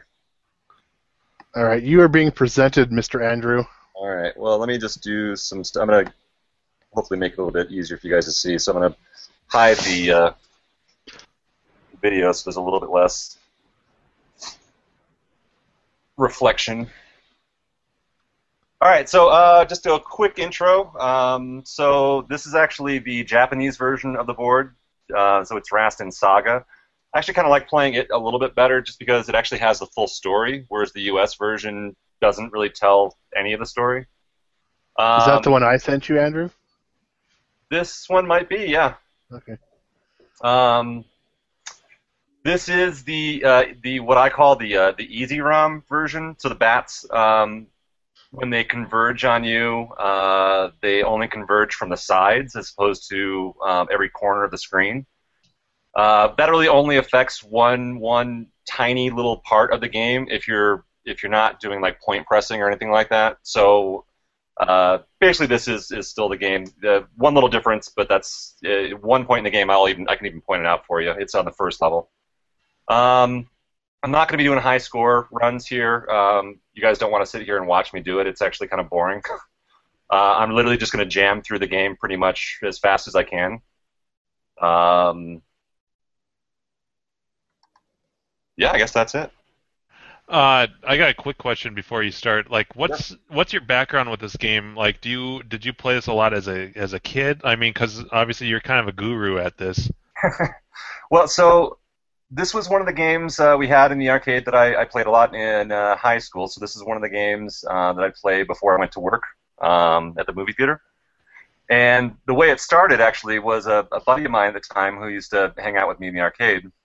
Neither of us had a lot of money, so what we do is if one of us had a quarter, that person would start a game of Rastan and play the first guy, and then whoever didn't have the quarter would play the second guy, and then the guy who dropped the quarter would play the third guy, and if you got an extra guy, then the second guy got to play twice. Okay. Cool. And what's kind of funny about it, a little piece of trivia that I didn't find out actually until Clav, but we would never continue because, of course, the idea is to make the games last as long as possible. So you want to play the levels all over again, rather than starting from some place that's already hard. But this game has 6 levels, and you can't continue on the last level. But I never knew that because I never continued. Yeah. My current high score on it is. I could look it up real quick. It's over 1 million. Jeez. 1,171,100. I could see, and that's without like stupid point pressing. That's not like doing asteroids trick where you just sit there and shoot the spaceship over and over again. Because there are places in this game where I think you could do that, and I think that the Galloping Ghost high score on arcade, which is close to 2 million, I'm pretty sure they were doing a whole hell. They would have had to do a whole hell of a lot of it. When I jam through this game, start to finish, typical end score will be between 700 and 800,000. So clearly, they were hanging around doing a lot of just killing the same thing over and over again, because the game will continue to spawn bad guys over and over and over again. So anyway, I'm a little dubious about that score on there and like the rules behind this game, because if that's the case, then I could sit here literally for like marathon the game basically in a couple of areas where it would be really, really easy just to sit here and do, kill the same impy little guy with one hit over and over and over again. But that's not the way I like to play. So that 1.17 million, or 1.17, that was playing the game slowly. So like doing stuff like waiting for every power-up to go away before I get the next power-up, even though I'm already there. So that was just kind of slowly playing the game, not doing the asteroid spaceship trick. Anyway, so yeah, I'll go ahead and just fire it up. You guys, I don't know what it's going to do with the sound. It might be too loud. We'll see, I guess. I like the sound. I like the death scenes. Was this a dedicated, or was it just a JAMA conversion? It's just a JAMA conversion, yeah. So it's a JAMA kit. There is no dedicated cabinet for it. It was just a 87 Taito JAMA kit that they put out for their games to kind of reinvigorate old cabinets. Yeah. So actually, it's funny too. So I actually do die every now and then, but usually it's like stupid stuff. And people always say, "Oh, the game is so hard." It's actually the first level is the hardest level of the whole game. No kidding. Well, they give you very, very little health, and the guys do a lot of damage. So if you do fuck up and get hit, it's like you know, it's not unusual for me to die in the first level. So that tells you something. That makes me feel a little bit better. Yeah. All right, so here we go. Dramatic. And I'll let the story, the cutscenes play and everything. So the cutscene that's about to play, that's not in the U.S. version at all. Oh. Like Whoa. this one.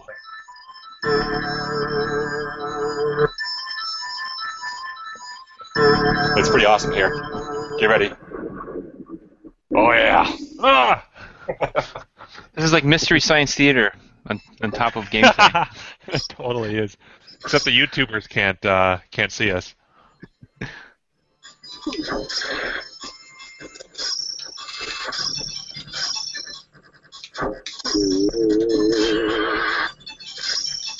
Such great sounds.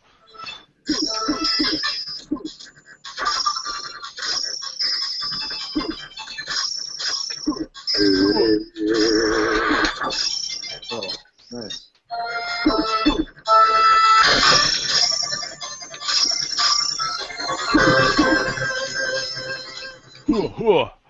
Yeah, there's a lot of that. I love it.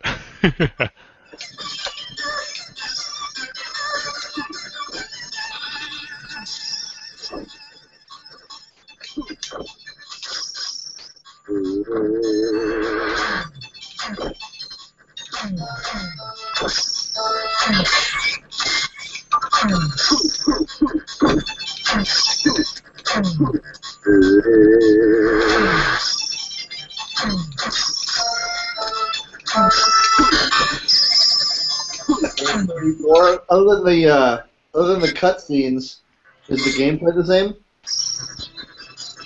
Shit, sorry, I actually can't hear you very well. I hear you talking, but I can't hear what you're saying. Yeah, I think you said it was, Steve, that it was just like the intros and stuff were different. Yeah, all of the cutscenes in between the levels are different in the U.S. version.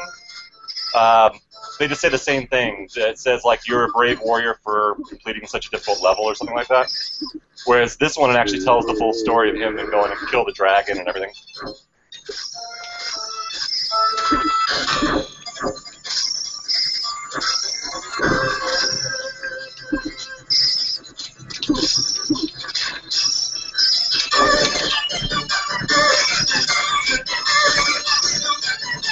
That's awesome. Somebody needs to remix that shit right there. That's great. I don't think I've ever been this far in this game. Me neither. Ooh, look at that. Oh, wow. Just butt rape them.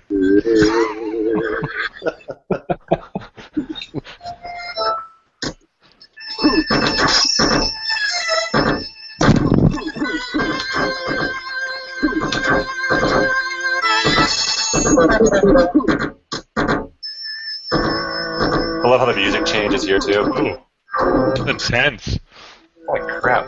The giant Scared. song.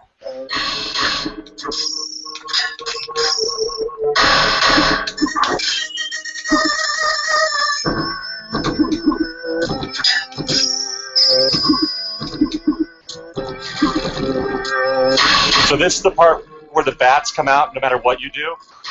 And normally there'll be bats everywhere. They'll just come out the sides. So there's one group right there, and then there's one other group over here. Did you ever clarify which one is the one that has the world record scorings? Yeah, it's the U.S. version 2, I think, that has it's the harder rounds.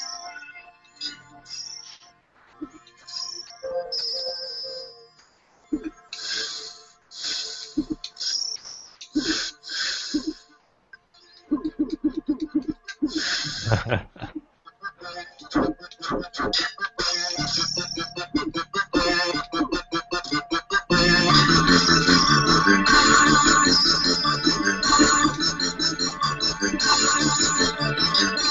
think as a kid I'd be shitting bricks right now. The music would scare the crap out of me. Okay, yeah. Whoa. So, like, that's different. Look just like you, man. Have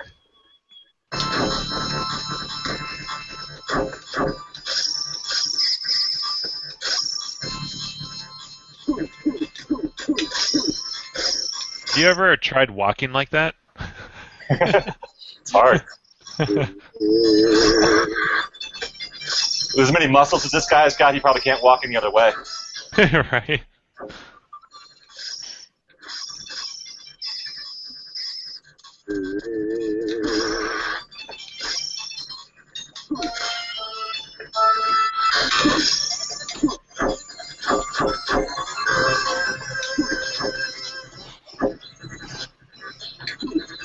What's the best weapon in this game? It probably depends on what level you're on. I suppose. Are there any ones that you avoid?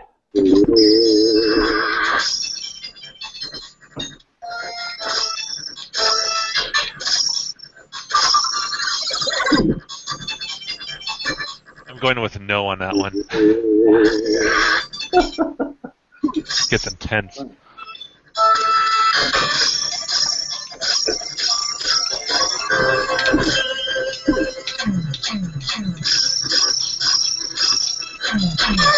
That weapon looks like the best weapon.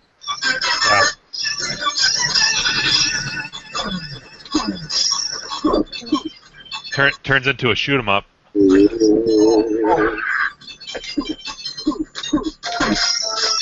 he take damage there?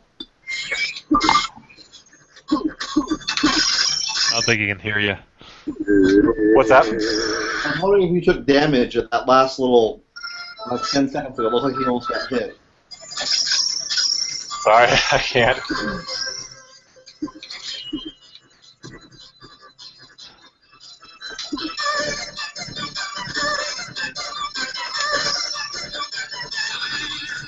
Patience.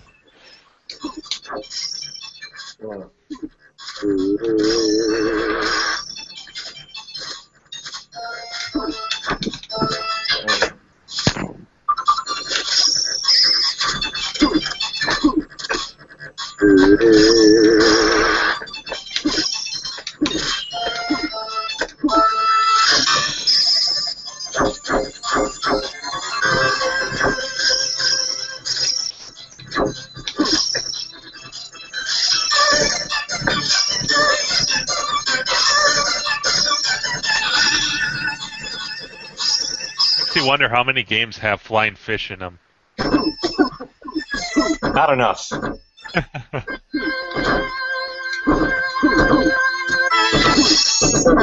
There's actually a glitch in the game here. I can crash it.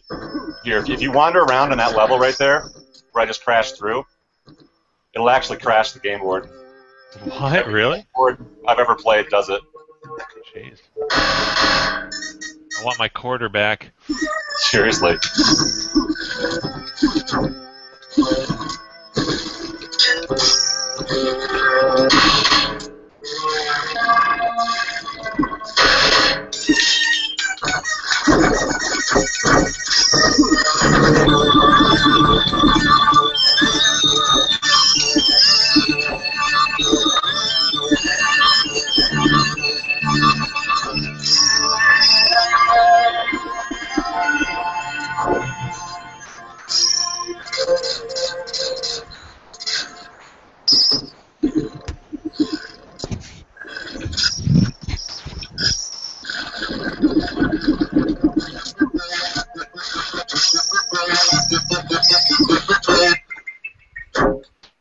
I like that there's no sound when the boss appears.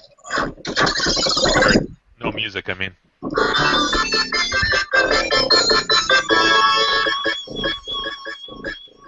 Is it just me or do the bosses seem weaker than like the regular enemies? You got to know exactly how to hit them. Oh, okay. Hey, brother Gak. Hey, what's up, guys? Not much. Andrew's just doing a little run through on Raston for us. He's The nice. game looked really easy. Yeah, of course. But when I got a Raston a couple years back off Craigslist,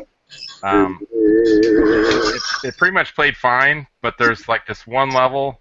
I think it's like a downhill slide, and then you have to jump over lava or something like that. I just kept dying and dying and dying. I was like, what the fuck's up with this? And it's because the joystick was set as a 4-way.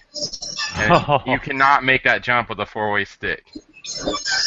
But once I set it to 8-way, I was like, holy shit, I can jump like way further. It's a huge difference. Yeah, I love this game.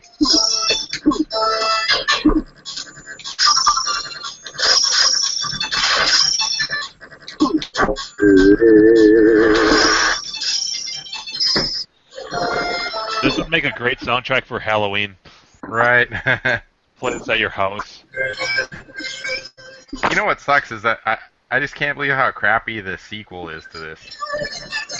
This was such a great game, and then the sequel is just looks so cheesy and cartoony, and it's like 2 players at once. I don't know if you guys played that one before or not.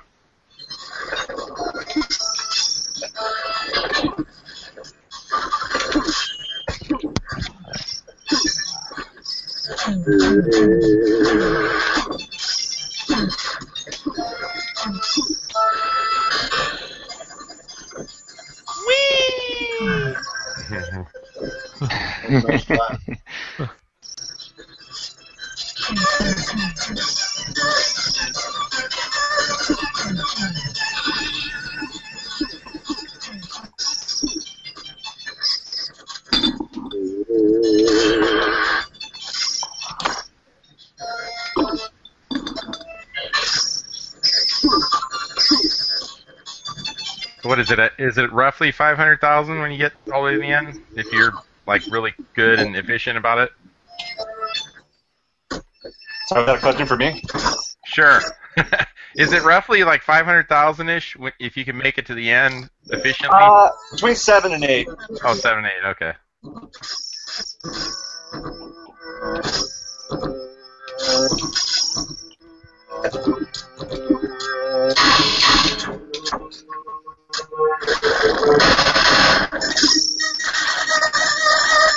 I'm really surprised they never made a free play. That they didn't even ever make this as a free play option. It seems like any game after like what 84, 85 seems like they all had free play. For some reason, this one doesn't. Teenage Mutant Ninja Turtles doesn't have free play. Oh, really? Huh. Yeah. Weird. I wonder why they... Yeah, I don't know if Simpsons does either. Yeah, makes you wonder. Yeah.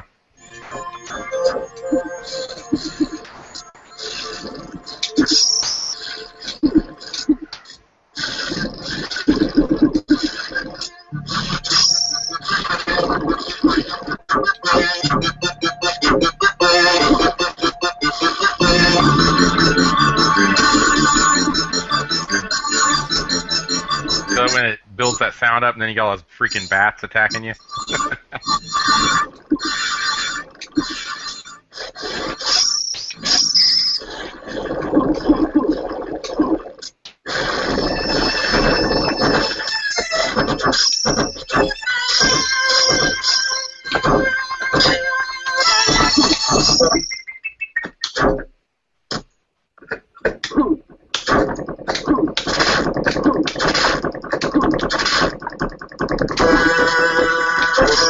There we got music.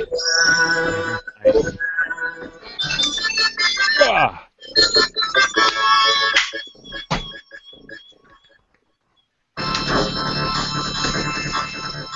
This is actually the hardest boss for me, is this one, this level. What stage is this now? Like 4 or 5? 4. 4?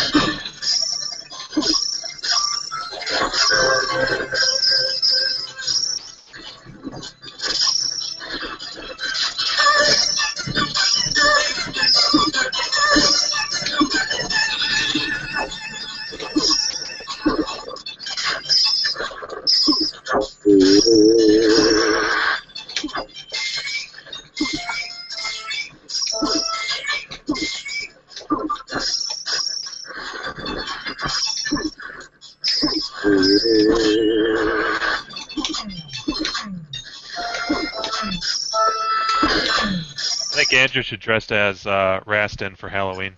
Yeah. People are gonna be like, "Oh, you went as what's his Conan. name?" Conan. Yeah.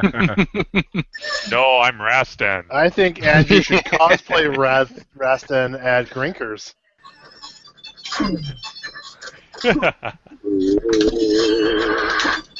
Little cosplay at Grinkers. Yeah. He does Actually, that you know with- what? If anybody cosplay at Grinkers, I think we should kick their asses out. Oh, That's what I think. That's what I think of cosplayers. Hey, we had. I don't know. It was probably like 6 months ago. I had a person call me up and they said, "Hey, we'd like to book a party at Grinkers." And I said, "Okay, that sounds good." And they had called the staff, and normally the staff books all the parties, right? And this person wanted to talk to me. And I was like, "Okay, yeah, sure, whatever. You know, the staff said it's available, so no problem." And they're like, "Well, are you okay if people come in costume?" And I was like, "Yeah, sure, whatever." And he's like, "Okay, well, they're gonna come in like costume, like mascot costumes." And I was like, "Dude, you're telling me you guys are like a bunch of furries are gonna come have a party with Grinkers, right?" And he's like, "Oh yeah, you know furries?" And I was like, "Yeah." And he's like, "Yeah, we're gonna have like 30 or 40 people, all furried out, come to Grinkers and have a party." And he did, dude. No, you're not. Oh man. I wasn't there for it because it was like a weekday. It was like a Thursday or something. But I asked the girls that were working how to go, and they said, "Oh, it went good." And I said, "Well, do they like take their masks off and like talk?" And she said, "Well, some of them did, but most of them just stayed furries the whole time." Wow. Weird. Yeah, it was really weird. I wasn't expecting that. It would probably start to smell in that place after a while. Oh gosh, yeah.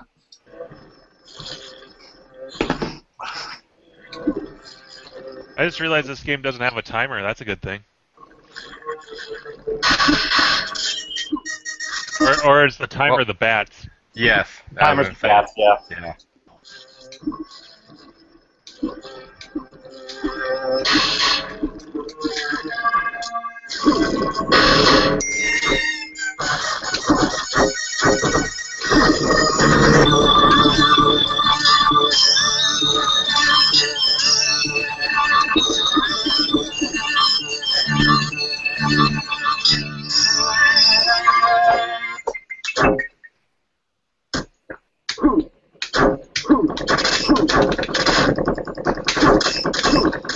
This guy can be a dick sometimes. Like now. Just keeps coming at you. Yeah. Sometimes I'll lose a guy or two on him. Oh, nice. At least it continues you right there. Yeah. Yeah, I'm fucked here. Holy Get him in the knees. Get him. Oh. I've lost all my power-ups, so it's a lot harder. Oh, I bet. Yeah. I challenge you to a duel.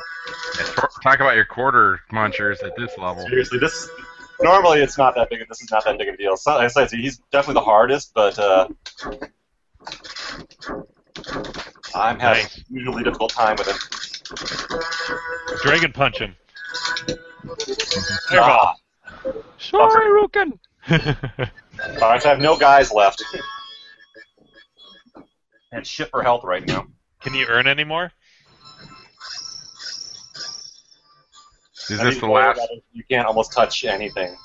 Is this the last world? One more. Okay. So you can continue here, anyways.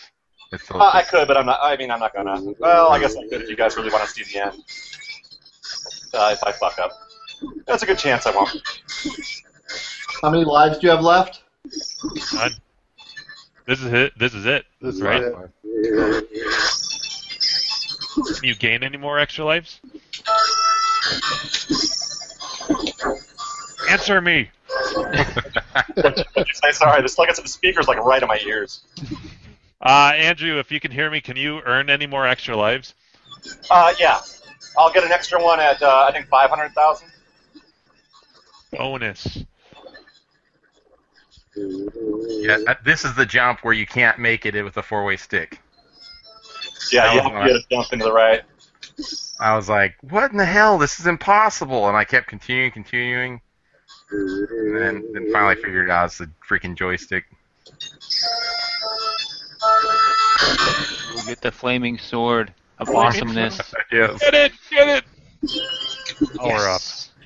Go! Fuck. Oh! I guess I did have one more left. Way to leave us hanging.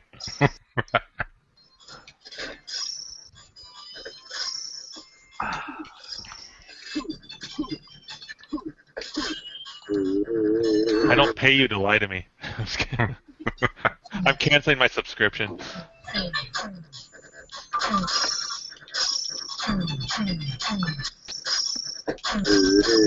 They do trap you in these fucked up spots like this here where you just don't have a choice but to just jump into it. Yeah. The down sword thing works to some degree, but not perfectly.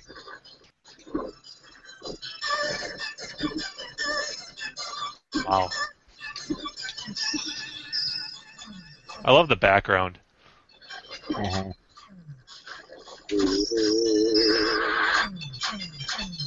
Just think if like they had a dedicated cabinet for this with like full side art. Yeah, that'd be awesome. It'd be kind of badass.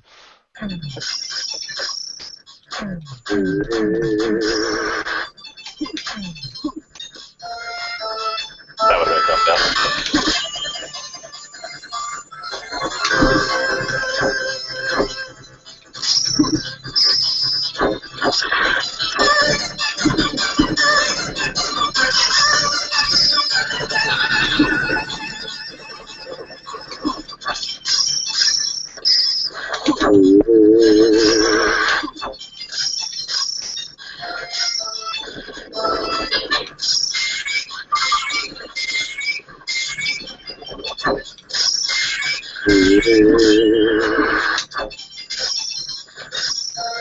It's like the best move in a game.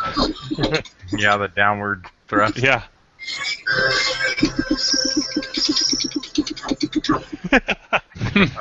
Get like out. Techno Rastin.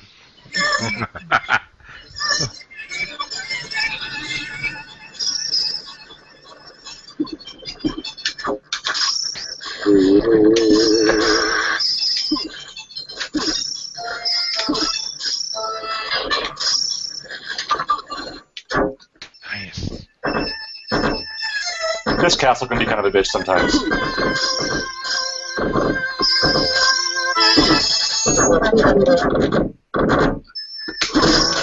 Oh, like that.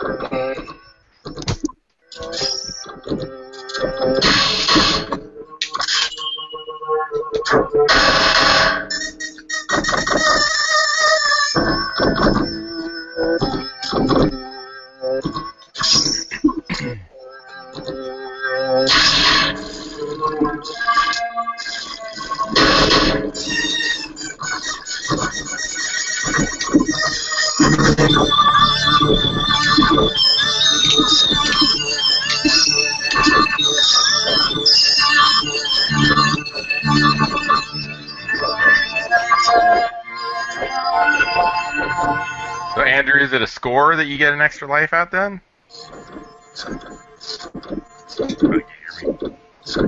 Yeah, you said it was at 500,000. Okay, so you got extra life at 500,000?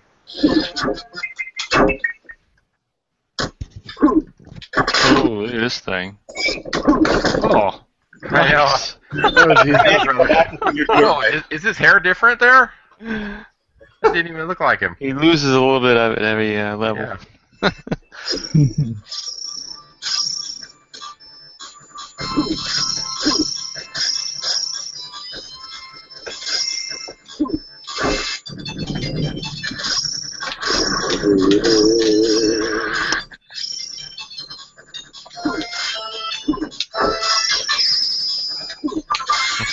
Feel my downward thrust.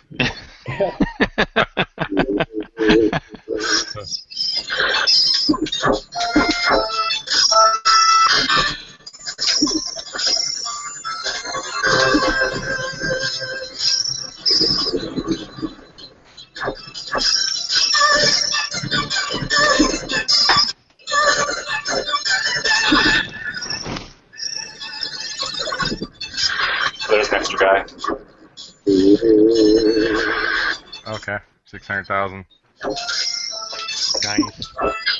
Wow. Oh, Flame on. should be a goat head up here somewhere.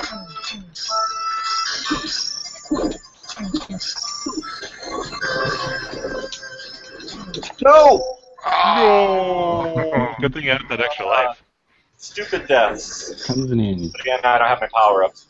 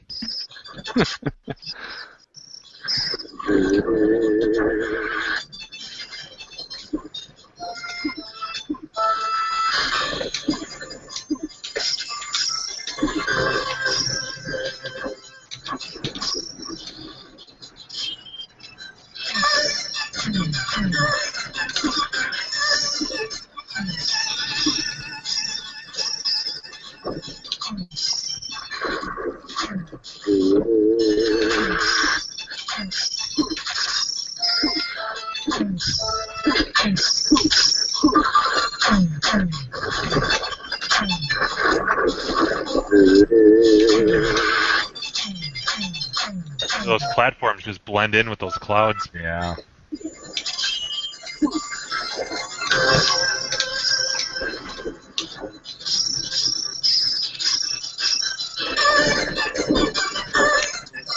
What we don't know is that Andrew's actually blindfolded right now. It's going by sound.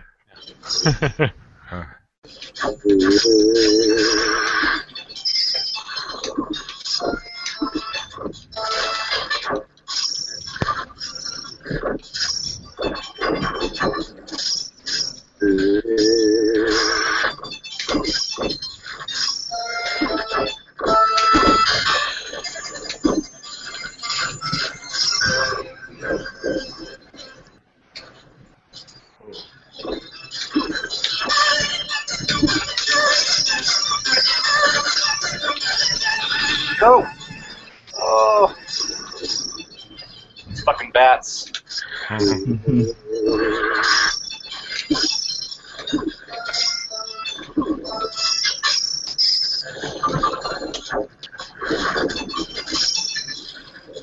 Oh boy. Oh, getting close. Intense.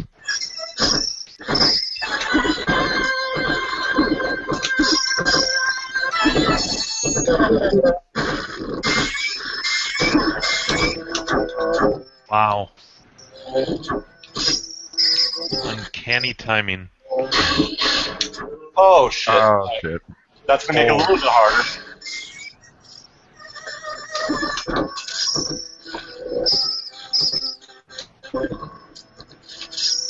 It means I'm gonna have to face the big guy without a weapon.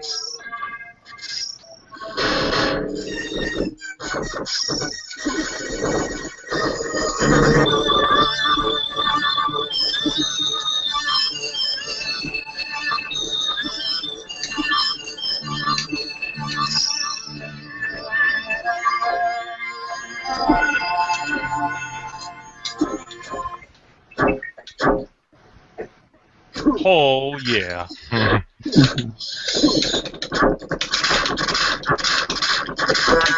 And that. Woo!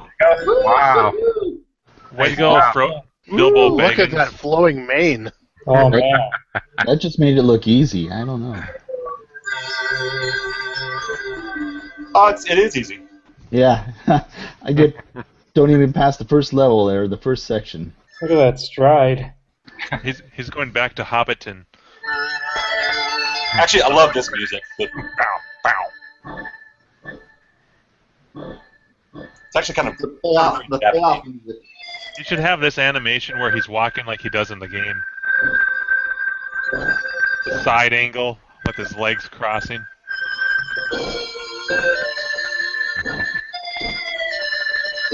Hardware, 2 words. Hardware. It's a fashion design. You just did the one sound effect. He did the whoo. Whoa. And then you get a little flourish here at the end. It's pretty sweet.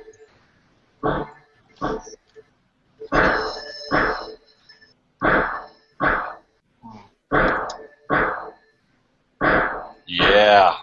And then he tells this is the last little bit here. That's so much the end of Conan. Yeah, Conan. Yeah. Oh, yeah, totally. And Where have I seen this before? When you put your Yeah. score in, it actually says round all when you actually finish it. And that's not where I got my name, but...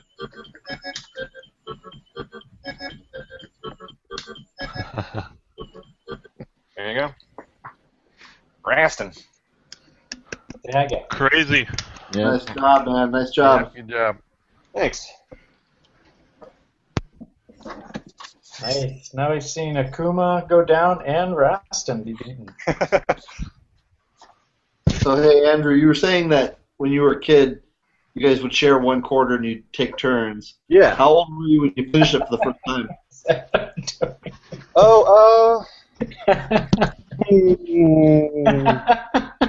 Nice. Where'd that one come from? Oh, I know where that came from. Like 3 seconds ago, dude. One of the many times that the 34K died. Oh, That's like my favorite part of the whole game.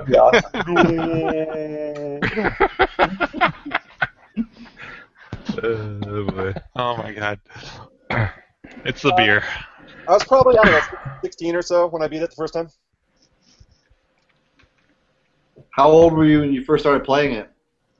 Oh, probably started going to the arcade there when I was 13, 12 and 13. So you beat it when you were 16. You met your wife when you were 17. No, it was much closer together. She watched me and I was playing. She finds that shit sexy. Oh yeah. Weird. We have 0 viewers right now. Someone just messaged me and told me that like the YouTube feed's down. Raston killed it. It's still live for me when I refresh the screen.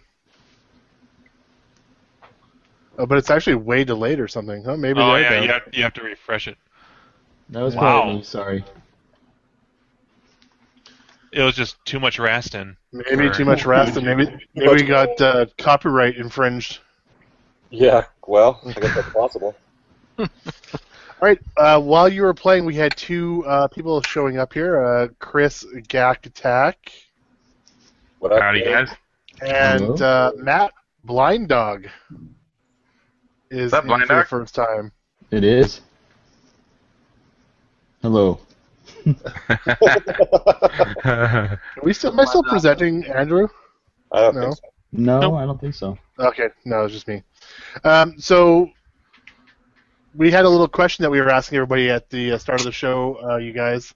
So if you guys want to take on that question, the question is, if you had to get rid of all of your games for whatever reason and you were allowed to keep one, and it can't be like a multi, like a 16-1 or a MAME or something like that, what would be the one game that you would keep in your place? Oof. You have to already own it, right? You have to already own it. It already has to be a part of your collection. It can't be like a grail. So let's go. Let's go. Gak first, and then we'll go to Matt after. All right. Well, I own it, but it's not complete at the moment. I would probably go Zookeeper. Nice. That's when it comes down to it, I play the most of my games myself by myself. So my number 2 would be Super Sprint because my kids, we play it. That's the second most played, or would be the second most played game. So. Cool. Yep. And Matt. Well, little history on me is most of my games are the black and whites, so the sprint one is a good one, so I think I'd go with Sprint 2 myself. I really like my ping pong because that's a hard one to get. You don't see many of those, but I really like playing Sprint 2. What did you say it's called? Ping pong? Ping pong, 1974. Atari's first attempt to make a video pinball game. Huh. Sweet. Had it as my avatar for a little bit. Now it's a breakout now. Cool. Yeah, if you guys don't know Matt, he's a big black and white collector from Seattle area. I'm liking that blue shark in the background. Yeah. It's a Midway Seawolf right next to that too. You can't see, but nice. Yeah. So how many black and whites do you have, Matt? Is it bad if I can say I don't know? That's a good problem to have. Yeah. I think you have more than anybody I've ever met. I think I'm around 35 or so. This just strictly black and whites, Midways, Ataris, some of the other. I have a Gremlin, and yeah, it's probably about. I have altogether probably about 43 games. I think that's about right, and then at least a quarter of that is black and whites. So you do have some. So you do have some other stuff. I do. I have a sit-down Spy Hunter. Defender was the one that kind of started my or not Defender. Stargate was the one that started my collection, and have a couple vectors in there too. The asteroids on the other side, and Rip-Off and Armor Attack. What drew you to black and whites? I guess it was because is this the interview? How I get on. I started with the main cabinet. I was one of those people, and I had all the games that I was born in '74, so my arcade time was about 81, 80, somewhere around the early 80s. But I missed out on playing all the black and whites. I never really got a chance to try them. When I got the MAME, I was able to play the more common ones like the Donkey Kong and Pac-Man and all those. And I just kind of gravitated to the ones that I didn't get to play, and then I really started to enjoy the black and whites, and it just kind of grew from there. Nice. Yeah, I think they're starting to make a kind of a comeback to black and whites. I know there's a lot of people starting to seek those things out. Yep, it seems that way, which is cool. What's the drag race equivalent of Sprint 2? What's it called? Drag race? Drag race? Do you have one of those? I do. Yep. I really want. Yeah, if you ever get a line on another drag race, that's one of my wants for sure. Yeah. You should come to the Seattle show or Tacoma show, Steve. I bring. Because Matt always has his games there. Yeah, I usually bring about 15 or 16 of my games there, black and whites. Drag race has definitely been there. Nice. It's one you don't see too often. Do you have a tank or a tank 2? I have a tank. Now, I was trying to figure out the difference between the two. What is that? That's actually a question I don't know. They seem exactly the same to me. Yeah, I don't know if it's just because one came out later, or maybe it's came out in the smaller cabaret style. I don't know. What they decided. I know a lot of the games. What do you have? I have a tank. I have a cocktail tank. Nice. I have a tank 2 cabinet, but it's completely empty. I just bought it because it was $50. It's like cabaret size, so I thought it was cool. Yeah, that was the other reason I probably stuck to a lot of black and whites. Is I can get them I used to be able to get them for cheaper. And yeah. And, Yeah. and I liked them, so that worked out. What the fuck, Adam?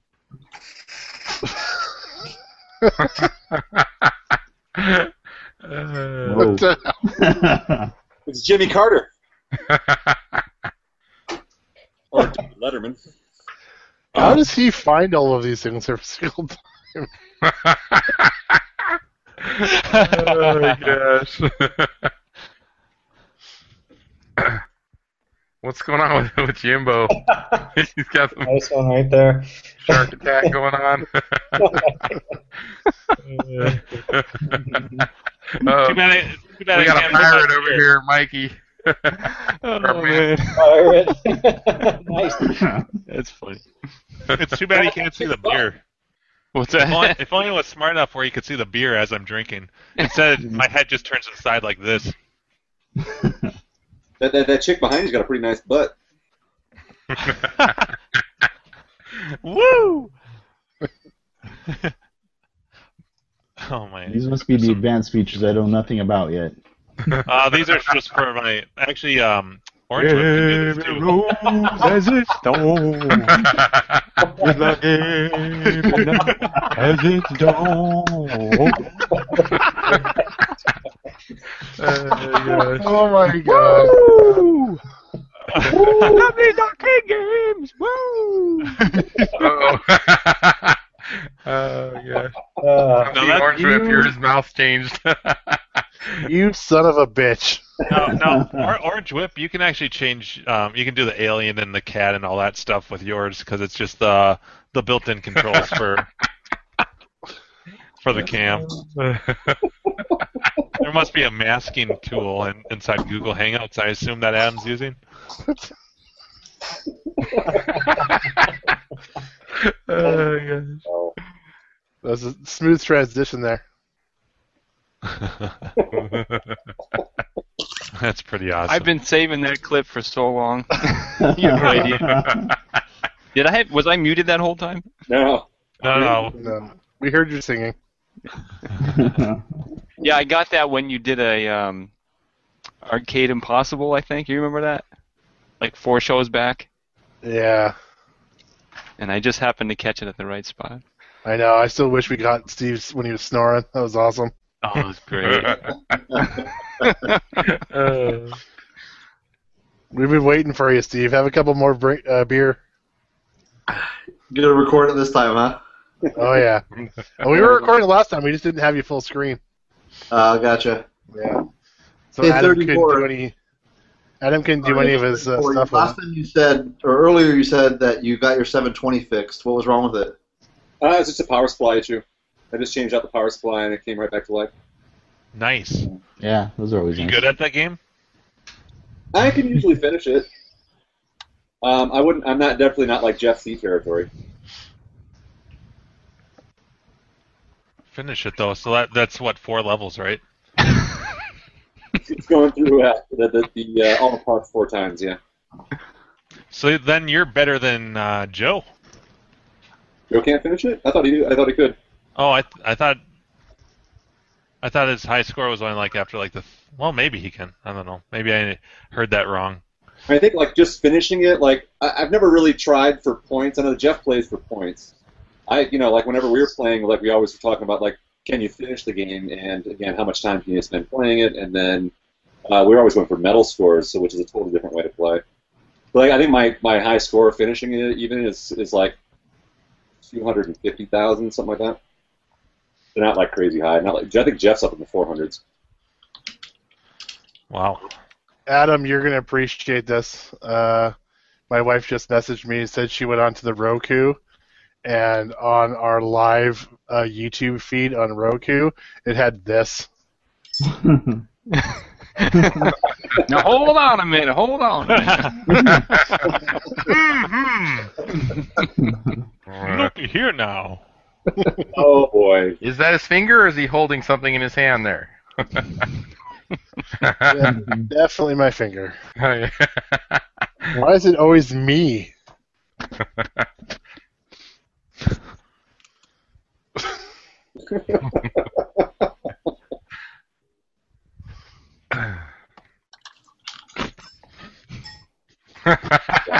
That's good. I just totally spit beer out. There's something wrong All with over your. the place. There's something wrong with your red tent there, Jim. Yeah. Yeah. It's a little taller than me. though. Serious tent. It's isosceles. Oh yeah. That's classic.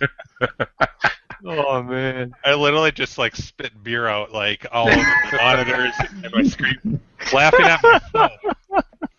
Oh, that's great.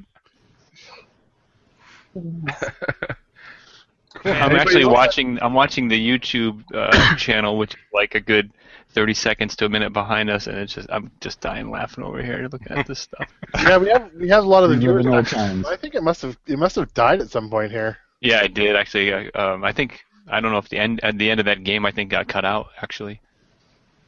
Weird. I'm so easily amused. I know. Missed the slow walk. So Chris and Adam, you guys were sitting. It looked like you were trying to work on the track and field there or something. Yeah, because I was wondering if it was just a transistor, because usually the RGB signals, the last point of contact before they get sent out and hit the monitor is a set of transistors, but it looks like it's a little bit simpler than that. There's just a resistor network here. Let me share my screen. So this is the this is the video circuitry portion for track and field, and I don't know if you guys can see this, but the RGB is over here on the right side, and there's just a handful of resistors. Unfortunately, it doesn't tell you exactly where they are in the PCB, but you should be able to. They're usually right next to the edge connector, so you should be able to identify them pretty quily. So that would be on the upper board then? Wherever the I'm not familiar with the PCB stack. Is it there? Hold on. There's the bottle.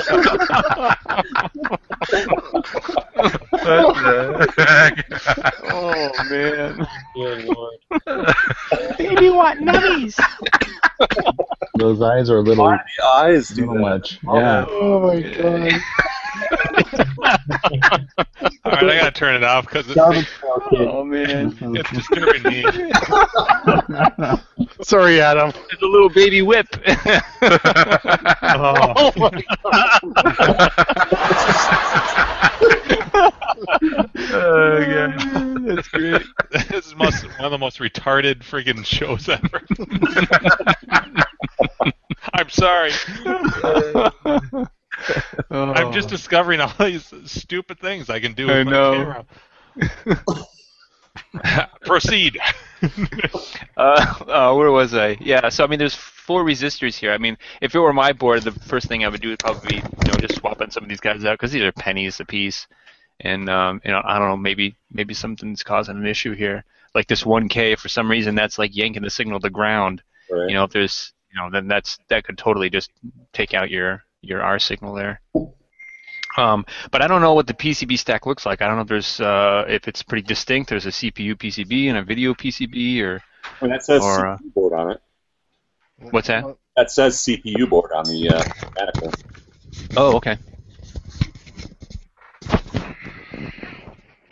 Chris, you were showing a board? But this 20 here, so this tells me it's pin 20 on the edge connector. 18, 19, 20.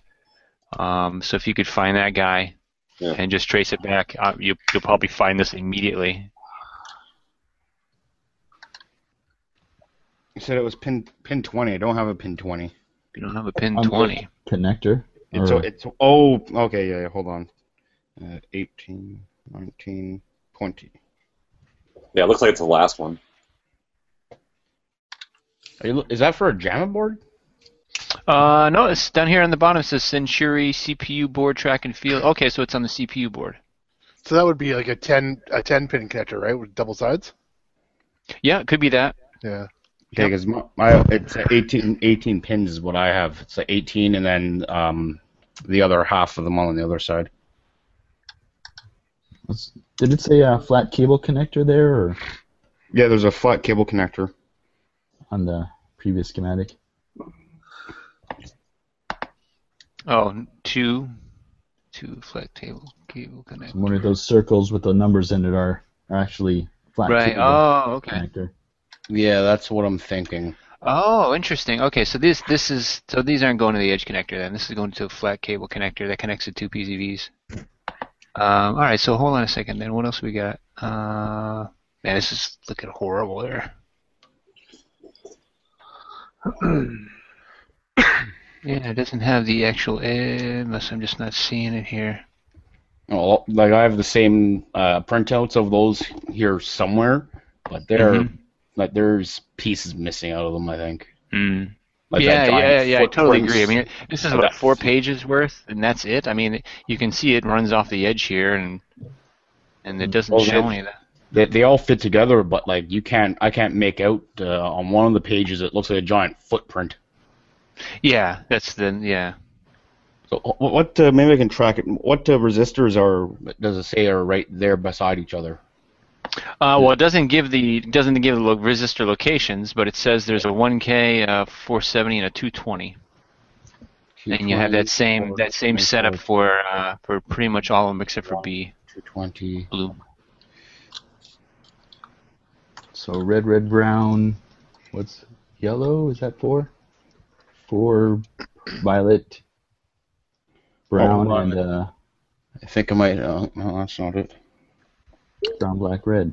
I'm just looking for like giant packs of resistors here on these boards. That might be the Right. one here. Yeah, I'm trying to make out where this chip is because it's probably close to this guy, but I can't see it. What's 6? Oh, what's that? 331? If that's 1F, Yeah. then it would I be. can't tell if it's 1F or 1. Yeah, I guess it might be 1F. So it's going to be on the big board. So 1F is definitely not it. Okay, hold on. I think I actually just found them. If that is location 1F. No, 1F doesn't have anything in that grid. Jesus Christ. How do you understand all this stuff, Adam? I went to college to be an electrical engineer, and so the first thing they teach you is all the simple stuff, capacitors, resistors, and whatnot. And then by the time you hit your sophomore year, you're doing digital electronics, which is all the crap that's on the left. You know, the XOR gate there and the ROMs and all that kind of junk. So Yeah, so it might have cost a lot. Got those student loans paid off yet? Just recently, believe it or not. I came from a very poor family, so I had it was all through scholarships and student loans. My parents weren't able to help out, but yeah. So I just took out a bunch of student loans, and thankfully, you don't have to start paying them back until you graduate and have an actual job, and so it worked out pretty well. Well, and their education in the United States is a lot more expensive than it is up here too, Chris. Oh yeah, I'm sure. It's extremely cool that you know all this stuff, though. Yeah, I love it. I mean, I really enjoy it. Like I was saying before to these guys, it's a lot of guys are into the gameplay because it's so nostalgic to them, and they can't get enough of it. Other people are into the aesthetics. I really like the hardware. I like figuring out how all these things work and just how with the guys who originally designed them, how they decided to design them a certain way and whatnot. Yeah, that's why I love it when like Arcade Outsiders, when they had like Owen Rubin on there and stuff talking about Major Havoc and some of the things that he was worked on. I eat that stuff up. I love that stuff. I'm kind of in the same boat. I go home and work on the boards just to kind of get my mind away from my daily work. So, exactly. Yeah. Yeah, it's a nice. What's your daily job, man? I work IT, system admin for a vendor for Boeing over here in Washington. Yeah, seems to be a common. A lot of people are into that technical side to it. It seems here, or in this hobby. I'm in software. Yeah.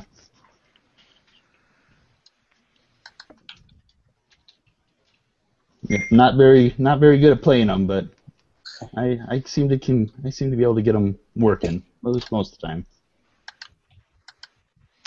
That's at least as equally important as as being able to play them, if not more. Well, especially the black and whites, because it's hard to find parts for those bad boys. Yeah, I sometimes. imagine. Yeah, that was what really got me better at fixing these things, is having a hard time getting these board. I mean, I had to, because there's just not as many people working on them as as some of the more common ones, more common color ones. So if I couldn't get a hold of Alex, then I was on my own from Electric Forge. Electron Forge? Yeah. Andrew, why are you drinking? The Not Your Father's root beer. That's what I thought. But Yeah. everybody seems to be drinking that stuff these days. I like Coney Island way more. Yeah, well, I actually I got it for my wife. But I'd never had it before, so I started drinking them. What do you think? It's too sweet for me. Yeah. I don't like sodas, generally speaking. I mean, root beer, I guess, like a regular root beer is nice every now and then, but I don't like. The only time I have soda is when it's got bourbon in it. Yeah. I mean, I stopped drinking pop almost 10 years ago, but my favorite was root beer and cream soda. And so when that stuff came out, I'm like, sweet, because technically I'm not drinking a pop, but I can only, because I'm not used to that type of sweet and carbonation, like I can only drink one. Yeah. But the Coney Island, like the Not Your Father's is like a Barks or a Dad's root beer, whereas like Coney Island's like an A&W. It's got more vanilla to it. So. Nice. Yeah, if I see that, I'll give it a try. My wife definitely loves it, so. Yeah, there's one out here by Mission Brewing. That's a root beer, and it tastes more like sarsaparilla. Okay. It's like Nice. it's got like that stronger, like the extra strong root beer flavor. Like licorice? Almost, yeah. A little more anise. Yeah, that's pretty good. Yeah, gotta love the extra anus in there, right? Gotta have a little anise. My wife sure likes the anus. Oh, man. God, she's in bed. Hey, Aaron's checking out, but that brings up a question. So, did I hear that or read that right? That the next Arcade Outsiders is actually next week, not this Thursday? That's correct. Okay. I thought it was this Thursday. What happened? Yeah, I don't know. I just saw that. Something about the football sport thing. Football sport thing. National. Yeah, some kind of game. Sporting event. I'm not sure. Somehow that doesn't sound like a reason for John. Maybe for Joe. Pretty sure it's a Joe thing. Yeah. So that actually does bring up a good point that Brad and I were talking about, which is, so when they do shows on Thursday night, do we want to make the switch over to Thursday nights for these things, as a follow-up, like we were doing before, or are we going to stick with Tuesdays? What do you guys want to do? What time are they doing their show on Tuesday? Good question. Is it the same as what they would do VGO on Tuesdays? It's going to be early? I also wonder if that's because he only mentioned a few podcasts, right? Yeah, I don't think that's permanent. I think it was just a free time thing while he's figuring out VGO still. Yeah. Right. Well, and he hasn't announced like what outlet he's going to be using. Are they doing like a Google Hangout like this, or? Yeah, if they do, it'll probably be audio only, but just looking for the schedule. Yeah, I thought the IRC had a long delay, but Google Hangouts like this, it's like 30 seconds at least, isn't it? Yeah, it's a good long one, yeah. Yeah. It does it on purpose, I think. To give you a chance to edit callers. I think that they have some sort of. It explains it when you sign up. There's some sort of legal something about it. Gotcha. Huh. I guess they can maybe step in and stop some stuff or something. I'm not sure. So he's saying Thursday at 9 p.m. Eastern. Okay. Oh, that's early for me. Holy shit. Then we could definitely do a show after that. Yeah. That's 6 p.m. I don't even know if I'll be able to listen to that live. That'd be 8 for me. Perfect. But yeah, That it all, means it all we would just depends. start this. Or we we would just could start the show the time we normally do, right? Pretty much, yeah. We'll just do 2 shows that week. Make 2 long days for everyone. Yeah. Yeah, because, fuck Wednesday and Friday. Yeah, exactly. Right. Friday's actually a lot easier than a Wednesday, man. Last Wednesday blew for me. That sucked. Well, we're not too late tonight so far. No. Yeah, I don't know. I mean, I think I'm easy either way, so it doesn't really matter to me. Part of me, yeah, that's how we started it, but at the same time, I don't know if we should also just be kind of following on John's coattails all the time. Right. No, I don't think it's so much about that, though, but if they're having the show, then it's like, well, a lot of times we get on here and, talk about the show. Yeah. Yeah. Just talking points gives you something to talk about. Yep. Like, what was John drinking, and why was he singing that song?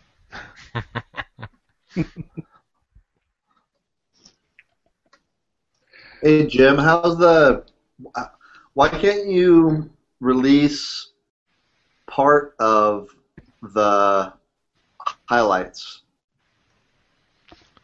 The highlights. Best of. Well, because right now I'm in the process of still timestamping all of the best parts, and so I actually haven't pulled the clips out of the shows yet. I'm just trying to listen through them all and write down where make notes of where all the funny stuff is, so that when I go through, I can just pull all that out of there and then make the shows. So right now I'm still I'm on episode. I'm actually coming up. Ironically, I'm almost up to the Grinkers from last year. So nice. I'm almost through episode 48, and then it's 40. And then I'm probably not going to pull anything from those shows because those are funny all by themselves, all together. But so I'll be probably after tomorrow. I'll be on episode 51. So I've got a ways to go yet, but making good progress. What ends up happening is I'll listen to it. Most of the time, I'm listening to it in my car, and so I'll grab my cell phone, and I've got a little memo app, and so I'll just hold it up to my face and be like, okay, episode 47, 12 minutes and 30 seconds, and make a little note, and then when I come home, I'll log it on my computer. I've got a big document of all the notes with all the timestamps. So you've been pretty much just taking inventory so far. Yeah. I wish I had thought of doing this a lot sooner, because I've listened to the shows all the way through twice already. So to me, it's I feel like I just heard this episode. Oh yeah. Well, I probably did. Have you thought about instead of finishing your inventory, maybe just doing one episode now and then? Yeah, because right now there's no show, and it'd be a great time on off weeks to put that out. Yeah, no, that's true. I've been meaning. I was hoping to get through everything, and then I was going to send a message to.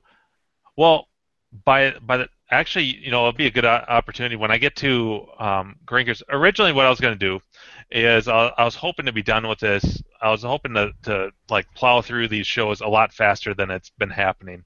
I've just been too busy, and the only time I can listen to it is when I'm in my car, really. And I was going to send a message to John.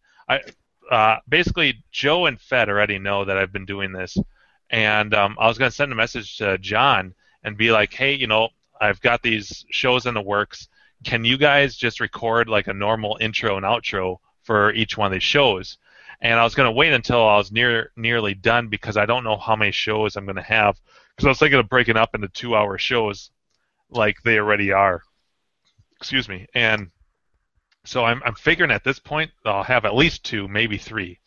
And so I wanted John to record their typical intros and outros, so it's almost an official show, so to speak. So it'd be a 2-hour show, but covering more episodes in one 2-hour show then? Oh, yeah. Yeah. It's basically just, it's obviously biased because it's just what I find is hilarious and worth putting in there. Because sometimes I'll be like, oh, this could get interesting, and then it's over in like 2 seconds. So it's like, Yeah, right. And some stuff drags on a lot longer. So I'm trying to get a mix of short sound bites or short clips and really long stuff like the songs and things like that, and kind of mix them together. So, and I've got some ideas for transitioning between all the segments. You know, like a radio tuner dial, or something to just like quickly transition between them. Yeah. So there's never really a dull moment. This would be a lot of work, but there's been episodes where somebody says something, and then a couple episodes later, they're totally contradicting what they said a couple episodes ago. Oh yeah, I've got stuff like that where John's talking about how 720 is like the worst game ever, and then 2 seconds later, he's like, it's one of the best games ever. Right. Yeah. And then Joe says something. He's like, did you just say that? Yeah. Yeah. So I'm trying to keep that stuff together. Not too long ago, I got through the episode where Fett starts doing the Japanese orgasm, and I'm probably just going to pull every one of his sounds and put them all in the same like 4-minute clip or whatever, because he does it like 30 times in that episode. Right. So stuff like that. Yeah. What's your favorite segment, Jimbo? Oh God, I couldn't even tell you. Like I'd have to pull up my. Nothing stands out as the single funniest thing ever because there's so much, and I'm a little bit biased because it's what I find funny. Everyone else I'm sure I'll get comments being like, why didn't you include this? And probably one of my favorite things is the 720 in the same like 10-minute stretch, and it's maybe not even that long. John's talking about 720 and how he just got it, and how it's such a hard game. It's one of the worst arcade games ever. And like 30 seconds later, Joe is like, I can't believe you just called 720 one of the worst games ever. And then John immediately says, like in a calm, like quiet voice, I didn't say that.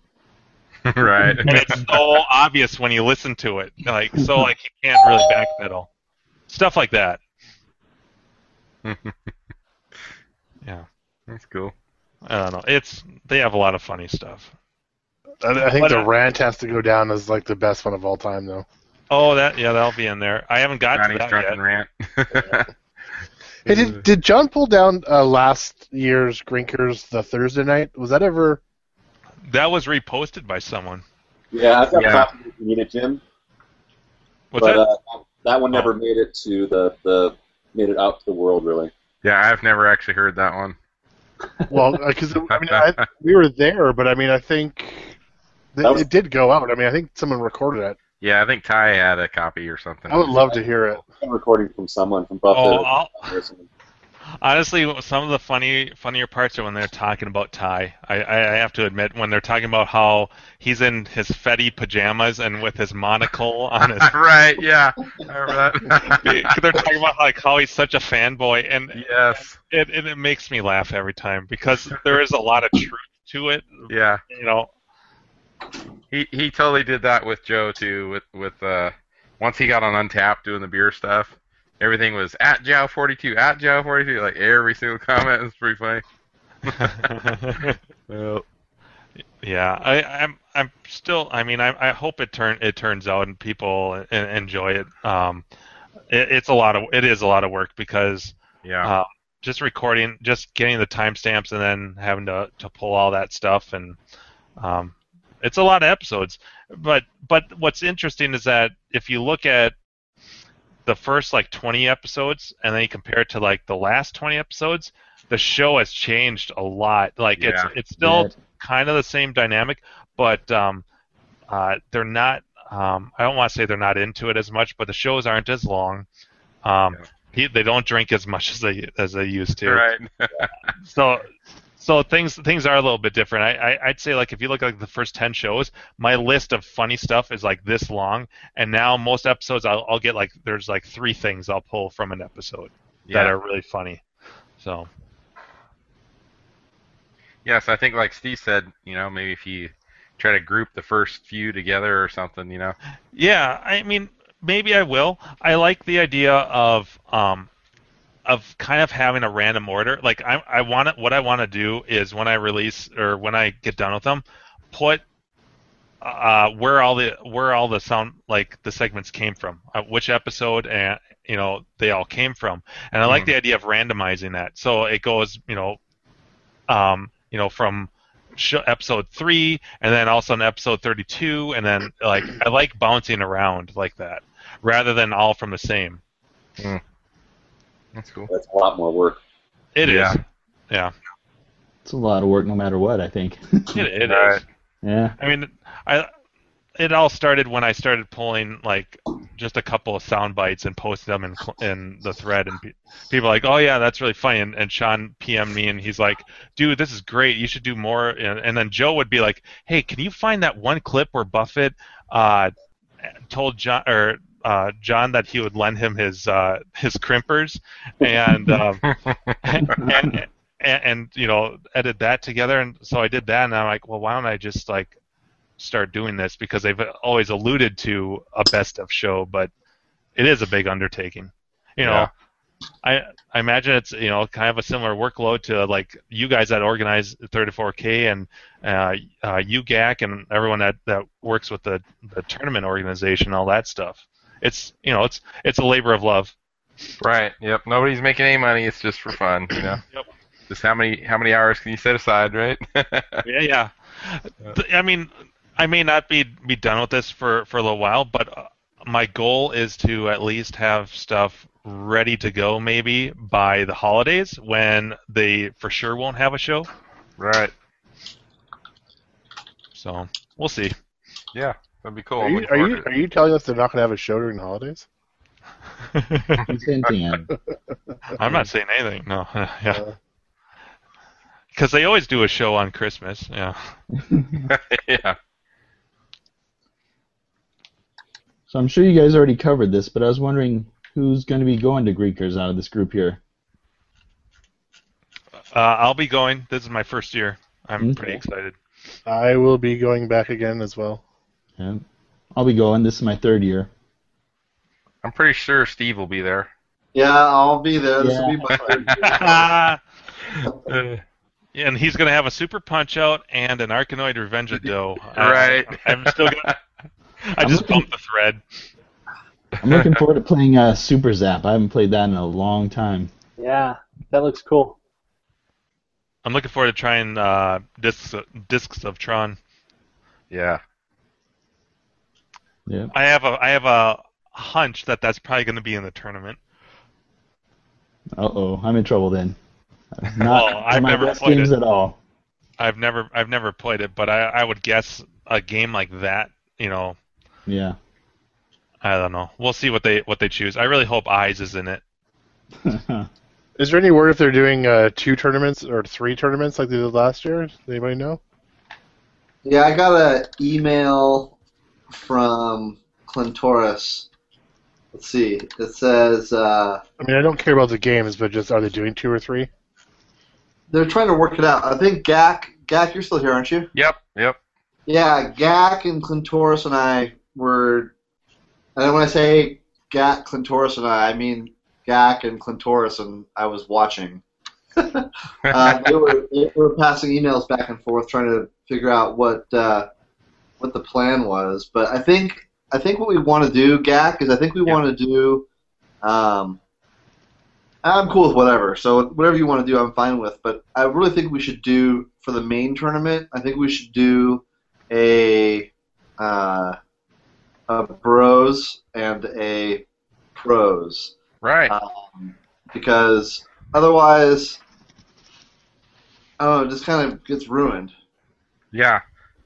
Yeah, I still- can totally see that. I just think, it just depends on how many... Are you thinking the same games for both tournaments or 2 different setups? I have no idea. Yeah, I'm cool with that's it. all new. Let's do 2 brackets with the same games. So it's like Yeah. playing the same stuff, but they're just different brackets. I came last year and I didn't know anybody, never done an arcade tournament before, and I even had no intentions of even participating in the tournament. I really kind of wanted to go to Grinkers just to play all the games and kind of get a little better idea of what I wanted to add to my collection.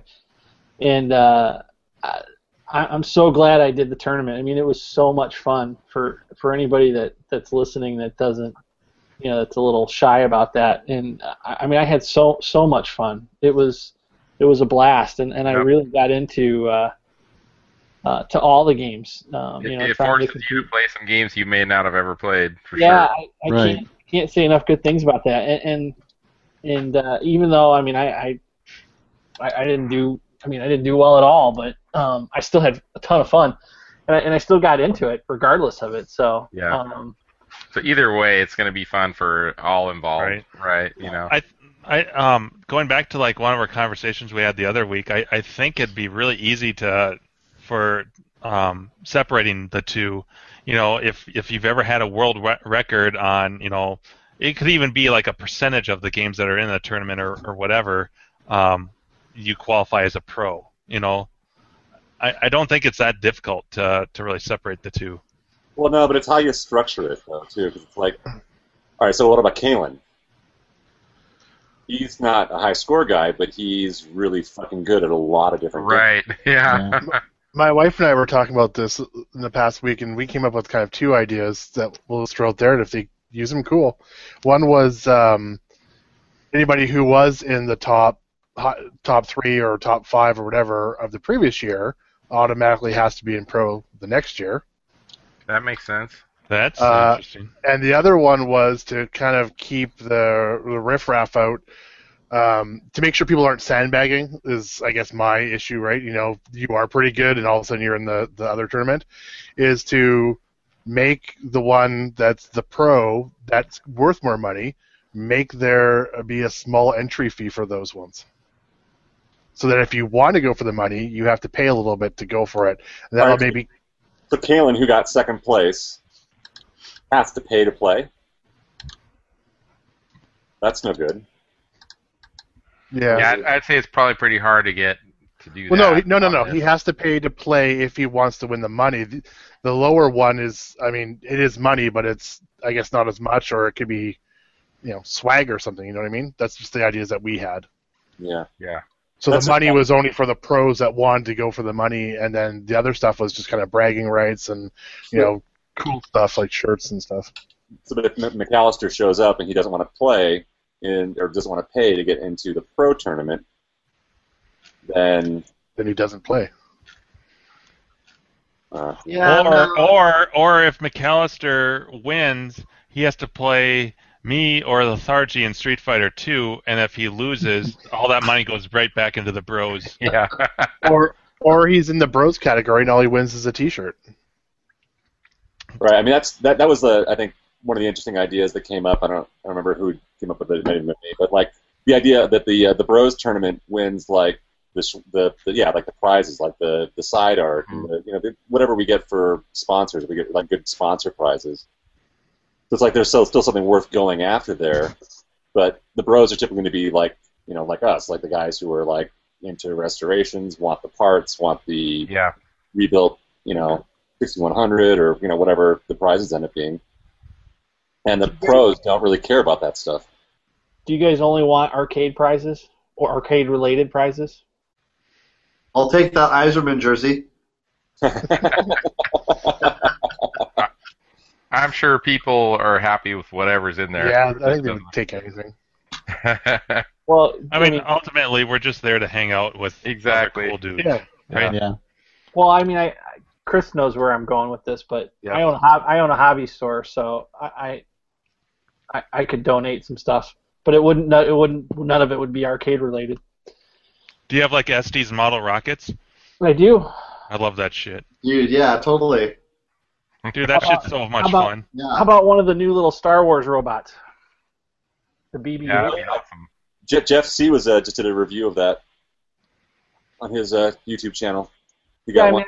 I got a lot of like little quadcopters and drones and I mean, all kinds of stuff like that. That it's cool, but it's not arcade related. Do you have any throwback 80s stuff like AFX tracks or cars or something like that? Yeah, I do, and I have like retro candy and stuff like that. Stuff that they've talked about on the podcast. Mike, while you're on this subject right now, do you Mhm. have any of those drones that actually have like video cameras mounted on them? Oh yeah. Like your own personal one? Yeah. Because that would be pretty awesome to get some footage like that. I'm saying, like when we do the group photo. Yeah, it would be a little tough to do it in there. No, outside. Oh yeah, outside for sure. Yeah. I mean, I'm down for it. I was gonna do it for Fun Spot. I just wasn't sure if it was appropriate, so I didn't want to step on anyone's toes. And no, anything's for sure. Yeah, for sure. That'd be awesome. I think some SD's Rocket stuff and some Star Wars stuff, and bring a drone for the photo, and we'll have turds flying around and crashing into people. Dive bombing John when he's on the lawn. Mike, if only you had a drone copter when you were walking me back to the hotel last year. Oh, yeah. Only had a video shot of you walking in front of the supermarket. Right. Oh boy. Yep. You're lucky you didn't get arrested, honestly, because yeah. I'm shocked that he didn't. There's so many, because we went right past those front doors, and oh gosh. You're bringing your kids, right? Yeah, my oldest son, yes. Yep. How old is he? He's 15 and a half. So he grew up around me, obviously. So enough said. Yep. You naked and covered in vomit. No, not that far, but we'll say he saw a little more of the fun that could be had at this last California Extreme. So he handled. What's his name? Yeah, Seth. Seth's his name. All right, cool. How you said he's like 15? Yeah. Yep. All right, cool. Yep, and he's not too bad of a gamer either. So we'll see. Does he play your games at home? Yeah, not as much as I do. He's more of the, Black Ops and Grand Theft Auto 5, that kind of thing, but he goes out in the garage with me every now and then, has fun with it, so. As far as arcade games go, classics, what does he like the most? Super Sprint, Miss Pac-Man, he'll play a little bit of Robotron, a little bit of Q*bert. Those are mostly the ones he likes. My younger son, he really likes Smash TV too, and any drivers. He loves the drivers, but he's younger. If he goes, he's a couple more years out. So, but yeah, my older son Seth's going with me. So yeah, it should be a good time. Isn't there like is your Smash TV dedicated? Yeah. Yep. Isn't there like a 19-inch version and like a 25-inch version or something? Yeah, I have the 25-inch version. Nice. It was at California Extreme too this year. That's a game my wife wants me to get. Yeah, it's really fun. What year did that game come out in? Like late 80s? I think 90. I think 1990. Yeah. And then there was Total Carnage after that? Yep, the sequel, basically. Yeah. I have the circuit board, just never put it in and played it yet. And I've had it for 2 or 3 years now. So, too many projects. Is that a direct swap? I believe so. They each have there's like a soundboard or sound pot that you have to, if you want to put them both in with a switcher, you have to have like separate sound pots because the sound levels are different. I've heard. So, but I think you can adjust. If you're just straight up swapping circuit boards out, you just have to readjust from one to the other. And that's the cabinet audio you have to adjust. Yeah. There's I think there's a separate soundboard and there's a sound pot that goes to that. So. Yep. Yeah. So, Steve, you have the email, so we're just kind of the ball's in your court a little bit on that, getting the game list, and then Yeah, I've got the game list. The problem is that the game list is always changing. So we've right. got like the game. So we keep a game list for compliance for the tax stickers. Uh-huh. And so like right now that game, because EDOT's not on the floor, and I don't know, Bosconian's not on the floor. A bunch of stuff that's going to be on the floor isn't on the floor right now. Yeah. So I've got to take the list, like the official game list that I've got, and I've got to figure out which games I'm pulling off and which games I'm putting on, and then send it to you guys. Because I don't want to like send you a list and have it be not what's actually going to be there. Yeah. Okay. So yeah, give me a day and then you'll have it. You'll have it. I think Clint kept asking for the 10th, which is day after tomorrow. So I don't know if that's too soon. Yeah. What's that? No problems. Okay. All right. So yeah, I think well, they don't really want to announce the games until right before the tournament, though, right? So, but it's we're what 4 weeks away now, something like that. About the 9th today. Yes, Is the schedule going to be kind of the same, like tournament starting 6 o'clock ish? Probably. I believe Clint's coming in actually the day before. He's coming in on Thursday. Whoa. So it's up to Steve, I guess, when he wants to let it start on Friday. But I'll be up there on Thursday myself too. So. Yeah, I think a lot of people are traveling on Friday, so to keep it fair, we'll probably start at I think 5. Makes sense. Sure. Yep. You should do a Rockola challenge. You've got 3 games now.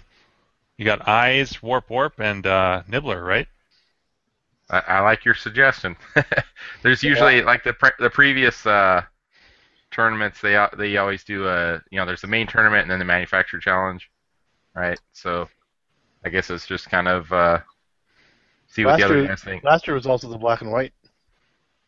Oh, yeah, the one there was actually 3 last year. That's why I was wondering if there was 2 or 3. Right. I actually put out like the option of up to 4 or 5, depending on what the other guys all want to do.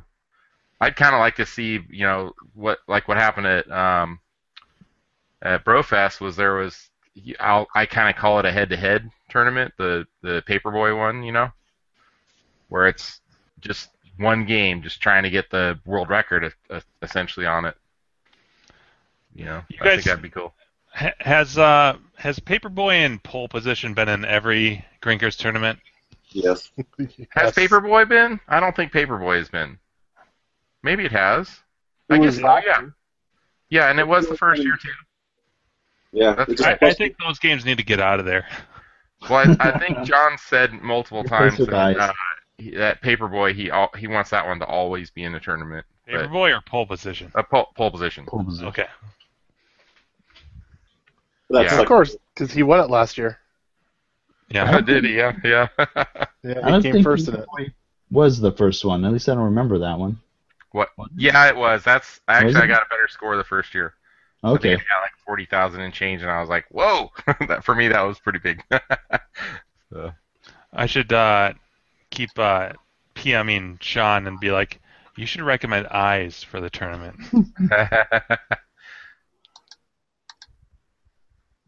Yeah, I'd be surprised. I have no idea, but I bet Eyes will be in it. Yeah. That'd be my guess, but who knows? Right. Random question for you guys. How much do Super Punch-Out boards typically go for these days? Like a couple, like $200? No, I'd say more than that. More than that? Like 300 or 400 would be my guess on a Super Punch-Out. Because like a regular Punch-Out would probably be more like 150, 200, wouldn't it? Yeah, maybe. What? Well, I've seen. I'm just asking because I was also going to ask what the joysticks go for, because weren't they going for like $200 or some ridiculous amount because of the pull? Yeah. Because there's one on eBay for buy it now at $100 that's been rebuilt. Yeah, I want to say that's more like what I've seen them go for around recently. I don't really watch that game much, to be honest, but the times I recall seeing it, I want to say the joystick was more like around 100, 150 maybe. Yeah, because I remember people putting up wanted buys on Clav, and they're going for, people were like, $225 for. Whew. Yeah. Wow. Just for the joystick. That's You like can't really have one $720 without- joystick.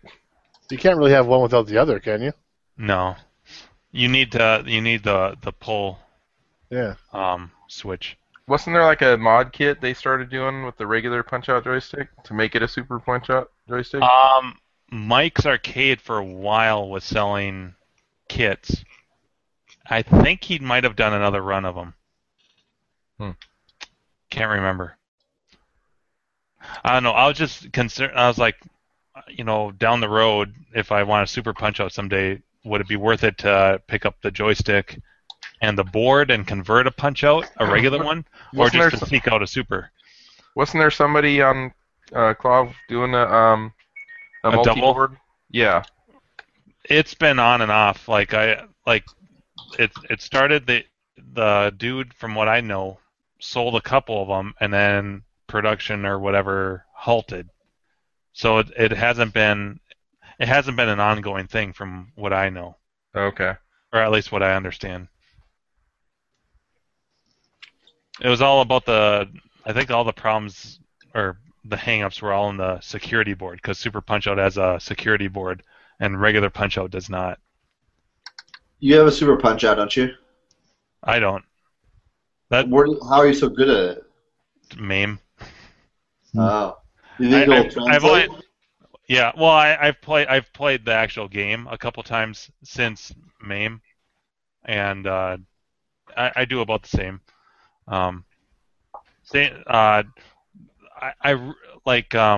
There's a, what's it called, Hidden Treasures or whatever. It's a really rundown type of semi-collector's arcade down in the cities not too far from me, and they do these, like, it's not open full time. It's this place where this single guy wanted to open up this arcade, kind of like Rusty Quarters, almost. And he doesn't know anything about arcade repair, but he's really stingy. Which I'm starting a donation thread tomorrow. To keep drinkers going. I need donations, please. Sorry. Yeah. No. Guy. Is he gone, like off of Clav and done, or what's happened to him? I don't know. Because they closed, didn't they? Yeah. They closed once, and reopened, and then closed again, I think, right? Yeah. Well, this guy with it's called Hidden Treasures, and he's had like multiple little openings, and it's basically one of these things where you follow him on Facebook, and they'll be like, "Hey, we're going to be open this night." Anyways, long story short, he doesn't know anything about repair, but he's got a ton of good games, and he's got a Punch-Out and a Super Punch-Out, and I've played them both. But I had played a lot more Punch-Out on MAME before playing it at Fet's Party, and a couple of years ago, and I did really well on it there. So I'm used to the arcade layout, but if I have to, I'll play it on my keyboard. But yeah, it's a really weird. Super Punch-Out is so much different than regular Punch-Out. If you look at like scores, the range of scores for like regular Punch-Out gets astronomical. Like people are just way up there because they can marathon it. You don't see the same stuff with Super Punch-Out. And I think if you talk to like Hector Fly, he'll attest to that too. Like Super Punch-Out's a much harder game to figure out. Like as far as like patterns go, and getting like if you can get to like the third Super Macho Man, like that's crazy good. Whereas like in regular Punch-Out, you can get to like 4, 5, 6, ways all the way through. It's because like once you get to like the fourth round of guys, all the patterns repeat basically. It's kind of like you get to like the hardest difficulty, and then it's the hardest difficulty from there on out. But I've never gone past like the third, third vodka Drudzinski. Yeah. Yeah. I've only gotten to the third one of him like twice.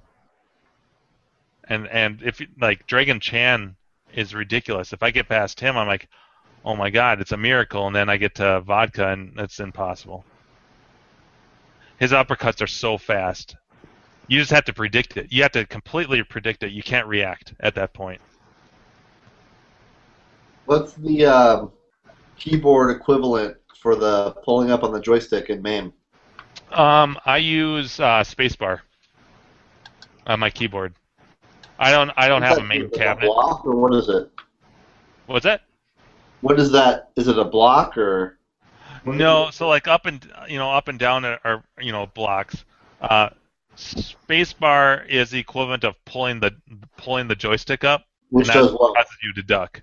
And the duck is for you have to duck for certain punches. You can either dodge left or right for uppercuts or duck uppercuts, but there are punches like Super Macho Man's turn punch. You have to duck that. Dragon Chan's kick. You have to dodge or duck that as well. So there's I don't want to say every character, but certain characters have moves that you have to duck. So, and I would say that the gameplay is slightly faster than regular Punch-Out. The moves and everything. And it's hard to go back from one to the other because, like, going from Super Punch-Out to regular Punch-Out, it's like you're playing underwater because, like, you push a button, like a punch, and then it comes out. It's not as fast, but they're just a little bit different games. Where was the last time you played a Super Punch-Out?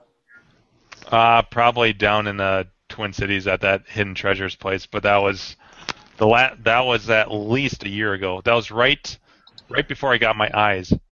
That's the invite only place. Yeah, it's stupid. And what's even worse is that the dude knows nothing about repair, but he doesn't want to pay anyone to fix his games. Because I was like, dude, how about I sent him a couple Facebook messages, and I'm like, how about this? I'll fix like 5 of your games if you give me a deal on your Super Punch-Out. He's like, no. I'll buy you a pizza. I'm like, fuck you. He has a Super Punch-Out right now? Last I checked, he did. But that was like a year ago. Well, I could sell it. That's a good point.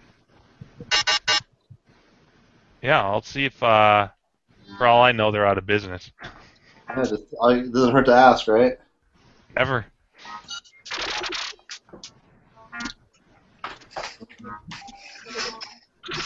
What game is that? Yeah, someone's playing something.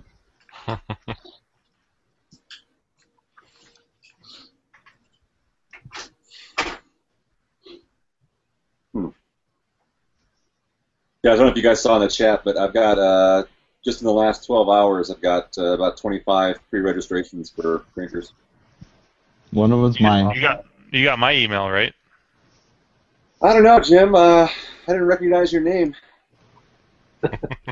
Fuck you. And just got another one. So, yeah, I mean, there's going to definitely be a big boost like here right in the beginning, but it's going to be a lot of people this year, I'll bet, Steve. Yep. Just as long as Adam gets the right badge this time, huh? Unfortunately, it's not coming, but I promise he'll get the right badge next year for GrowFest. What was the head count last year? About 60. Yeah, sounds about right. Yeah. I think I made like 74 badges by the end of it. So there's a little attrition at the end. Yeah. Well, we were registering people right up to like on Saturday morning. Now, that 74 number, not everyone showed up that said they were going to show up. So there was, probably maybe like 10 people that didn't show up that had pre-registered. So, yeah, maybe that 60, 65 is about right. My wife didn't pre-register last year. She registered on site. Yeah, I didn't either. I had to get a hand-printed name tag. Well, but yeah, so I was assigning numbers for everyone, though. So whether she registered, at site or pre-registered, didn't matter. Just number-wise, it was around 75. And No, yeah, I realize. I'm just saying I'm pre-registering her this year, so. Oh yeah, good. So up front, there might be more. I'm sure Mike is pre-registering as well. Yeah, I think I've already gotten his. Yeah. So you think it'll be double? I hope not. We were 30, about the 28 or 30 the first year, I think. That sounds about right. Yeah, it's 30 or 40, maybe 40. I mean, I think if it got double, it's going to be hard to get into the games. Well, in Brofest, we had almost 100. We got pretty close to 100. Yeah. Andrew, did you go the first year? No. Okay. Do you I think almost jumped in the van and made the 12-hour drive, but at the last, it's like, it's just a little bit too last minute for me. I was supposed to, but my child was born. What a weak excuse. Jeez. My wife told me to go, and I was like, because it was like not even a month after. And she's like, oh, just go. And I was like, well, I can't leave. Yeah, and I felt like I totally dominated at the first tournament. But second year, a lot more people showed up. Oh, you dominated. You just dominated. Dominated in different ways. The first year there was the main tournament. I think actually, Steve, you won that. Yeah. Technically, and then. Technically. Well, you gave your prize up, didn't you? Right. Profoundly. Okay, there you go. I think I wound up third runner-up behind you. But the Nintendo one, I got first place on that. I was like, holy shit, I couldn't believe it. That's why I like the idea of having a smaller amount of, like the small side ones, like the manufacturers and the black and white or whatever, because if there's 3 to 5 games in it, then you can get your chance to be on it a few times. Yeah. Whereas if it's, you got to play 15 games, I mean, there's a good chance that you might not even be able to get more than one game on every game or even get to a game. Yeah. Right. Yeah, it'll be easier, but like even last year though, there was definitely like lulls. Like, I mean, all day Saturday I fucking played alpine ski. Like literally the entire day I played alpine ski. Right. That means somebody else can't. Well, no, but way to go. 99 other people won't be able to play it. I never was like elbowing people out of the way to put a cord. It was just me, Andrew, and I.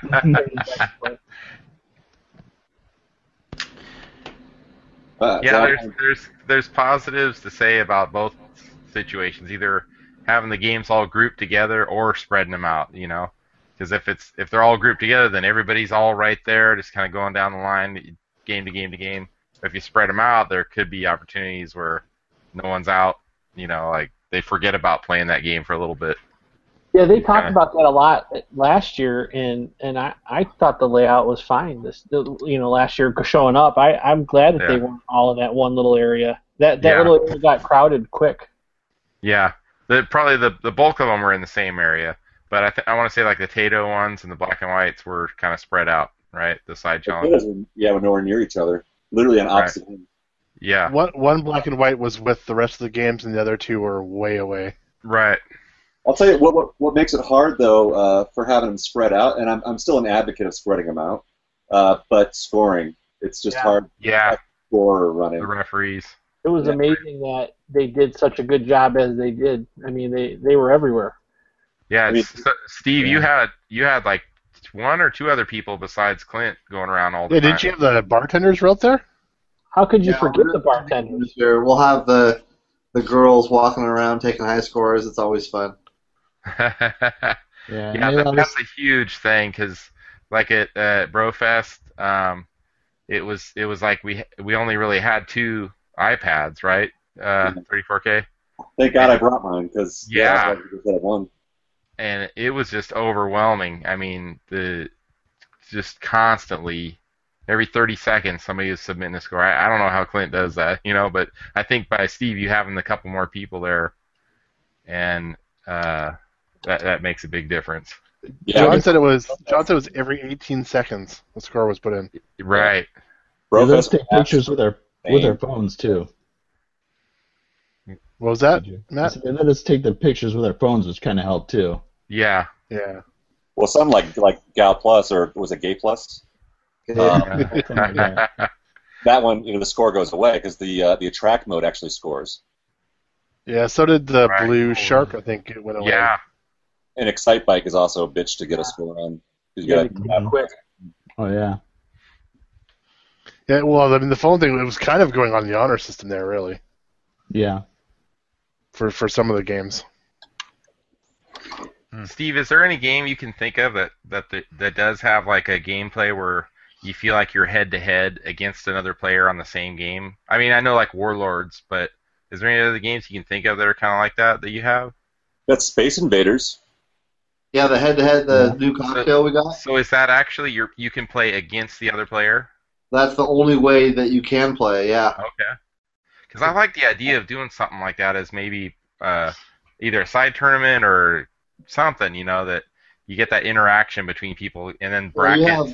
That'd be cool. You also Street Fighter. And right.